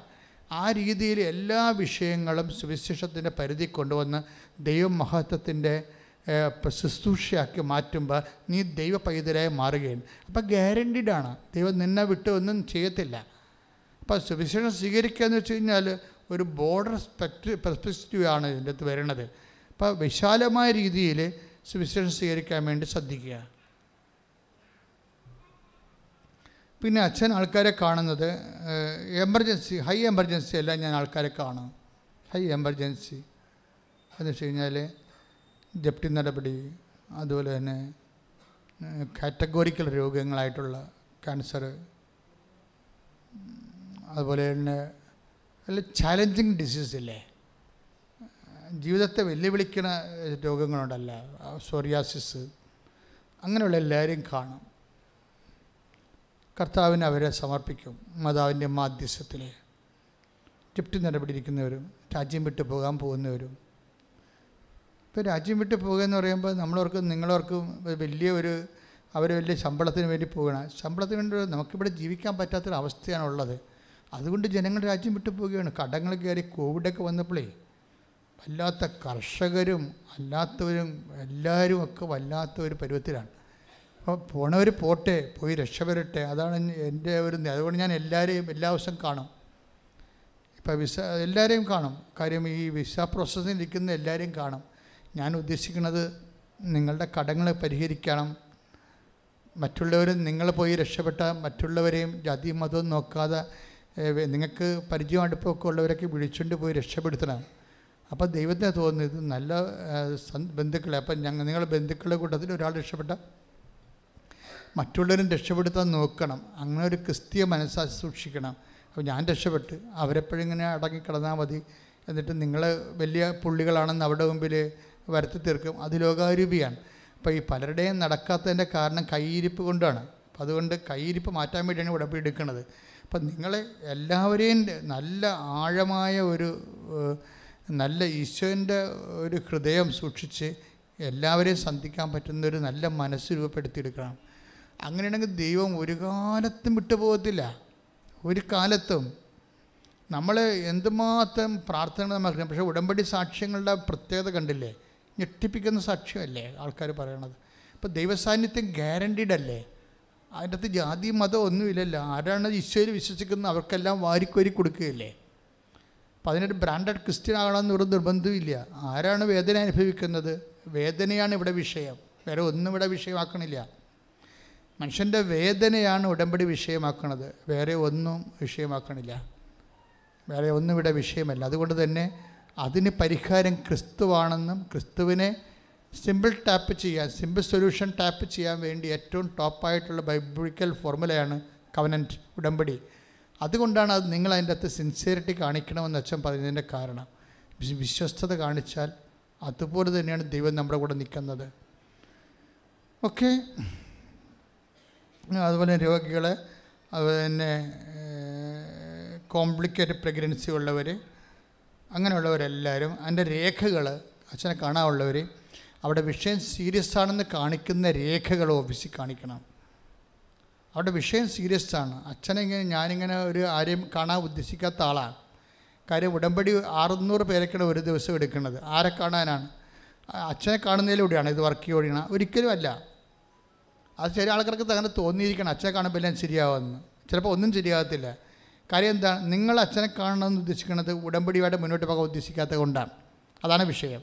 ഉടമ്പടിയുടെ കാര്യങ്ങൾ ചെയ്യണത് നല്ല കൈപ്പൊള്ളുന്ന പരിപാടിയാണ്. അത് പറ്റത്തില്ല. വല്ല ഈ എടാകുടം വാതിലൂടെ അച്ഛനെ കാണാൻ വല്ല മാർഗം ഉണ്ടാകുന്ന അന്വേഷിക്കുന്നുണ്ട്. ഇവിടെ വന്ന് കറങ്ങി നടന്നിട്ട് വീട്ടിൽ പോകാൻ കാണാൻ ആൾക്കാർ. അതല്ല, അങ്ങനെയല്ല. ഞാൻ ആൾക്കാരെ കണ്ടാൽ ഞാൻ ദൈവത്തോട് കാണിക്കണ അനീതിയാണ്. കാര്യം എന്താണ്? ജനങ്ങളെ വിശുദ്ധീകരിക്കാൻ അനുവദിക്കാതെ ഞാൻ ദൈവം കളിച്ചാൽ ശരിയാകുക. അപ്പം അതുകൊണ്ട് അങ്ങനെ അച്ഛനെ കാണാൻ ആരും കണ്ട് വരേണ്ട ആവശ്യമില്ല. ഉടമ്പടി എടുക്കണത് അച്ഛനെ കാണാൻ വേണ്ടിയാണെങ്കിൽ അത് നടക്കത്തില്ല. അപ്പം അതുകൊണ്ട് നിങ്ങൾ മര്യാദയ്ക്ക് ഉടമ്പടി ചെയ്തെടുത്തിട്ട് ആൾക്കാരുടെ സാക്ഷ്യങ്ങൾ കേൾക്കണം. പിന്നെ ഭയങ്കര ഒരു മുന്നോട്ട് പോകാൻ പറ്റാത്ത ഹെവി ചാലഞ്ചറായിട്ടുള്ള കാര്യങ്ങളെല്ലാം ഞാൻ കാണും. ഞാനൊരു ദിവസം 120 പേരെ കാണുന്നുണ്ട്. 120 പേരെ ഞാനൊരു ദിവസം കാണുന്നുണ്ട്. അതെന്താണ്? ഹൈ എമർജൻസി ആയിട്ട് ആൾക്കാരെ, കോംപ്ലിക്കേറ്റഡ് പ്രഗ്നൻസി, അവർക്ക് 4 കൊല്ലമായിട്ട് കുഞ്ഞിനെ കിട്ടണതാണ്. ഇപ്പം കുഞ്ഞിനെ കളയാൻ പറഞ്ഞിരിക്കുകയാണ്. അതിന് ഡൗൺ സിൻഡ്രോമാണെന്ന് ഡോക്ടർ പറഞ്ഞു. അപ്പോൾ അത് അവർക്ക് കളയാൻ ഒരു മാർഗ്ഗമില്ല. ഡൗൺ സിൻഡ്രോമെങ്കിൽ സൗണ്ട് സിൻഡ്രോം ഞാൻ വളർത്തിക്കൊള്ളാമെന്ന് പറഞ്ഞാൽ ഡോക്ടറുടെ അടുത്ത് പറഞ്ഞു പോന്നിരിക്കണത്. അവരുടെ മാനസികാവസ്ഥ അതാണ്. അപ്പോൾ അവരുടെ വിഷയം രേഖ കാണിച്ചാൽ ഞാനവരെ കാണും. ചിലപ്പോൾ ഒറ്റ പ്രാർത്ഥന കൊണ്ട് കർത്താവ് എൻ്റെ എല്ലാം മാറ്റിയെന്ന് വരും. അത് കർത്താവാണ് ചെയ്യണത്. അപ്പോൾ കർത്താവ് ചെയ്യണ കാര്യങ്ങൾ കർത്താവിനെ കൊണ്ട് ചെയ്യിപ്പിക്കാൻ വേണ്ടി നമ്മൾ ആ രീതിയിൽ സുവിശേഷവിഹിതമായിട്ട് നമ്മൾ ക്രമീകരിക്കേണ്ട ചില ക്രമീകരണം ഉണ്ട്. അല്ലാതെ ഇരുട്ടുകൊണ്ട് ഒട്ടടിച്ച് അച്ഛനെ കണ്ടിട്ട് കാര്യങ്ങൾ സാധിച്ചു പോകാമെന്ന് ആരും വിചാരിക്കരുത്. അങ്ങനെ ഒരു സംഭവം ഇവിടെ ഇല്ല. ജീവിത പ്രശ്നങ്ങളുള്ളവർക്ക് വെള്ളച്ചീട്ടും, അവരുടെ മക്കളില്ലാത്തവർക്ക് പച്ചച്ചീട്ടും, അതുപോലെ തന്നെ അങ്ങനെ ഓരോ വിഷയമാണ്. അല്ലാതെ ഒരു ചീട്ടെടുത്തിട്ട് എല്ലാം പറയാമെന്ന് വിചാരിക്കും. ചിലർക്കൊരു പ്രശ്നമുണ്ടേ, അവരൊരു ചീട്ടും കൊണ്ടുവരും. എന്നിട്ട് ഒരു ചീട്ട് അവിടെ പറയും ഹൃദയത്തിന് ബ്ലോക്കാണെന്നൊക്കെ പറഞ്ഞുകൊണ്ട് ചീട്ട് മേടിക്കും. ഇവിടെ വന്നിട്ട് മകളെ കെട്ടിക്കണ കാര്യമോ മരുമകളെ വീട്ടിൽ നിന്ന് ഓടിക്കണ കാര്യമൊക്കെ പറഞ്ഞുകൊണ്ടിരിക്കും. വല്ല കഥയുണ്ട്. അപ്പോൾ അതുകൊണ്ടാണ് ചീട്ടിന് കളർ വെച്ചിരിക്കുന്നത്. ആ കളറിൽ ആ സംഭവം സംസാരിക്കാൻ പറ്റത്തുള്ളൂ. പറഞ്ഞ മനസ്സിലായില്ലേ? ഇപ്പം പച്ച ചീട്ടെന്ന് വെച്ചാൽ പ്രഗ്നൻസി കാര്യമേ സംസാരിക്കാൻ പറ്റത്തുള്ളൂ. ഡാലിയ യെല്ലോ ഉണ്ട്, ആ രോഗമേ അതിൻ്റെ സംസാരിക്കാൻ പറ്റത്തുള്ളൂ. വെള്ളച്ചീട്ടുണ്ട്, ജപ്തി നടപടിയും ജോലിയില്ലായ്മയും അതുപോലെ കുടുംബത്തിൻ്റെ ഭൗതിക സാഹചര്യങ്ങളാണ് ചീട്ടി സംസാരിക്കുന്നത്. മഞ്ഞ ചീട്ട് തരും, അതിൻ്റെ അകത്ത് മെസ്സേജ് എടുക്കാൻ പറ്റും. കാര്യം അവർ സാക്ഷ്യം പറഞ്ഞവരാണ്. സാക്ഷ്യം പറഞ്ഞിട്ടുണ്ടോ ഇല്ലയോ എന്ന് താഴെ എഴുതും, നിങ്ങളുടെ ചീട്ടിൻ്റെ താഴെ എഴുതിയിട്ടുണ്ട്. അപ്പം നിങ്ങളുടെ ഉടമ്പടി ദൈവം അംഗീകരിച്ചുണ്ടോ ഇല്ലയോ എന്നാണ് എഴുതണത് ഓഫീസിൽ നിന്ന്. നിങ്ങളവിടെ ചോദിക്കുമ്പോൾ ചീട്ട് തരും, ചീട്ടിന് താഴെ ഉണ്ടാകും സാക്ഷ്യം പറഞ്ഞിട്ടില്ല എന്ന് എഴുതും. അപ്പോൾ എൻ്റെ അർത്ഥം ഉടമ്പടി ദൈവം അംഗീകരിച്ചിട്ടില്ല, ഇപ്പോഴും ഇത് ചുവന്നുകൊണ്ട് നടക്കണതേ ഉള്ളതെന്നാണ് എൻ്റെ അർത്ഥം. നെഗറ്റീവ് അർത്ഥമാണത്. അപ്പം അതുകൊണ്ട് സാക്ഷ്യം എന്തെങ്കിലും ഉണ്ടെങ്കിൽ നിങ്ങൾ റിപ്പോർട്ട് ചെയ്ത് എഴുതി മേടിക്കണം. അത് നിങ്ങളുടെ പൗച്ചിൽ സൂക്ഷിക്കണം. എന്നിട്ട് അവിടെ ചെല്ലുമ്പോൾ ഇത് കാണിക്കണം, സാക്ഷ്യം എഴുതി ഒപ്പിട്ട് മേടിച്ചതാണെന്ന് പറയണം. പറയാൻ പറ്റുന്ന സാക്ഷ്യം എന്ന് പറയുന്നത് ഉടമ്പടി സീരിയസ് ആയിട്ടുള്ള ഉടമ്പടി കാറ്റഗറികളായിട്ട് സാക്ഷ്യങ്ങളുണ്ട്. അത് അവിടുന്ന് പറയും. അത് പറഞ്ഞു കഴിഞ്ഞാൽ യെല്ലോ ചീട്ട് കിട്ടും, മെസ്സേജിലോട്ട് പോകാൻ പറ്റും. എന്ത് നടക്കും, എപ്പോൾ നടക്കും, എങ്ങനെ നടക്കും, എന്താണ് ചെയ്യേണ്ടതെന്നെല്ലാം പറയും. അവർക്ക് സമയം കൂടുതൽ കിട്ടും. അതാണ് എൻ്റെ എല്ലാത്തിൻ്റെയും കളറിൻ്റെ വ്യത്യാസം. അതാണ്.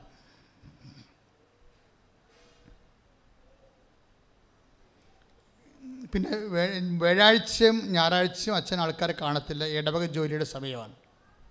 ഇപ്പോഴും ഇടവക വികാരിയാണ്. ഇടവകയിൽ പെരുന്നാളും ഇപ്പോൾ പെരുന്നാളാക്കാൻ പോയി. എന്നുമ്പോൾ ഞാൻ ഓടിക്കട്ടി അവിടെ വന്നേക്കരുത്, വെറുതെ കാഴ്ച കളയാവുന്നില്ല, ഒരു പ്രയോജനമില്ല. അപ്പം അതുകൊണ്ട് വ്യാഴാഴ്ചയും ഞായറാഴ്ചയും രൂപതാ ജോലികളും ഇടവക ജോലിയും ചെയ്യേണ്ട ദിവസമാണ്. അപ്പോൾ ധ്യാനവും നടക്കും. മറ്റുള്ള ദിവസങ്ങളാണ് അച്ഛൻ കാണുന്നത്. അപ്പോൾ ആ ദിവസങ്ങളിൽ പോലും നിങ്ങൾ വിളിച്ച് ചോദിക്കണം, ഓഫീസിൽ വിളിച്ച് ചോദിക്കണം, അച്ഛൻ നാളെ ഉണ്ടാകുമോ ഇല്ലേ.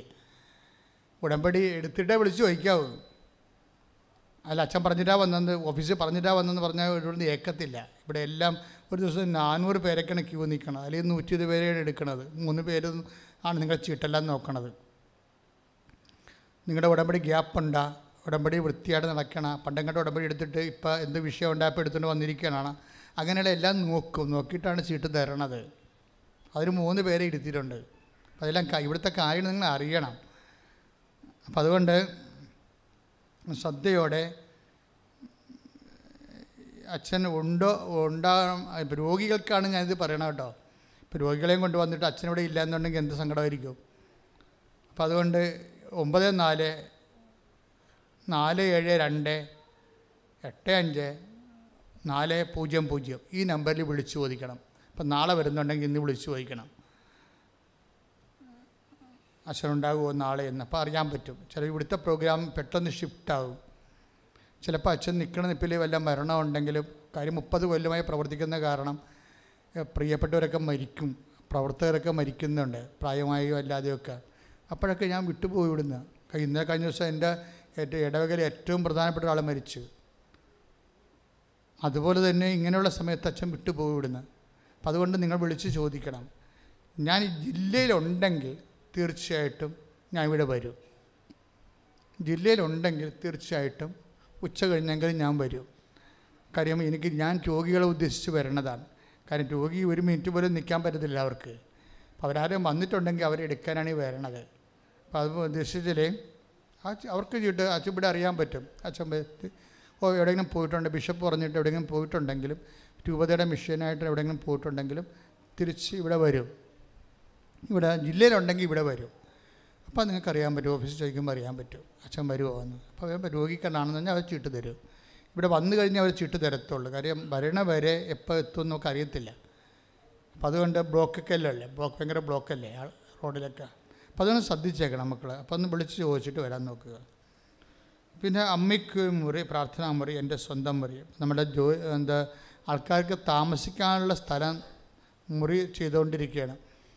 ലിറ്റിൽ ഫയർ ബേക്കറിയുടെ, ലിറ്റിൽ ഫയർ നേഴ്സറിയുടെ അരികിലുള്ള സ്ഥലത്ത് കെട്ടിടത്തിൽ പണി നടക്കുന്നുണ്ട്. നിങ്ങൾക്ക് പോയി നോക്കാവുന്നതാണ്. ആർക്കെങ്കിലും മുറി വേണമെന്നുണ്ടെങ്കിൽ ഒരു വർഷം 4 ദിവസം ഫ്രീ ആയിട്ട് അവിടെ വന്ന് താമസിക്കാൻ പറ്റും.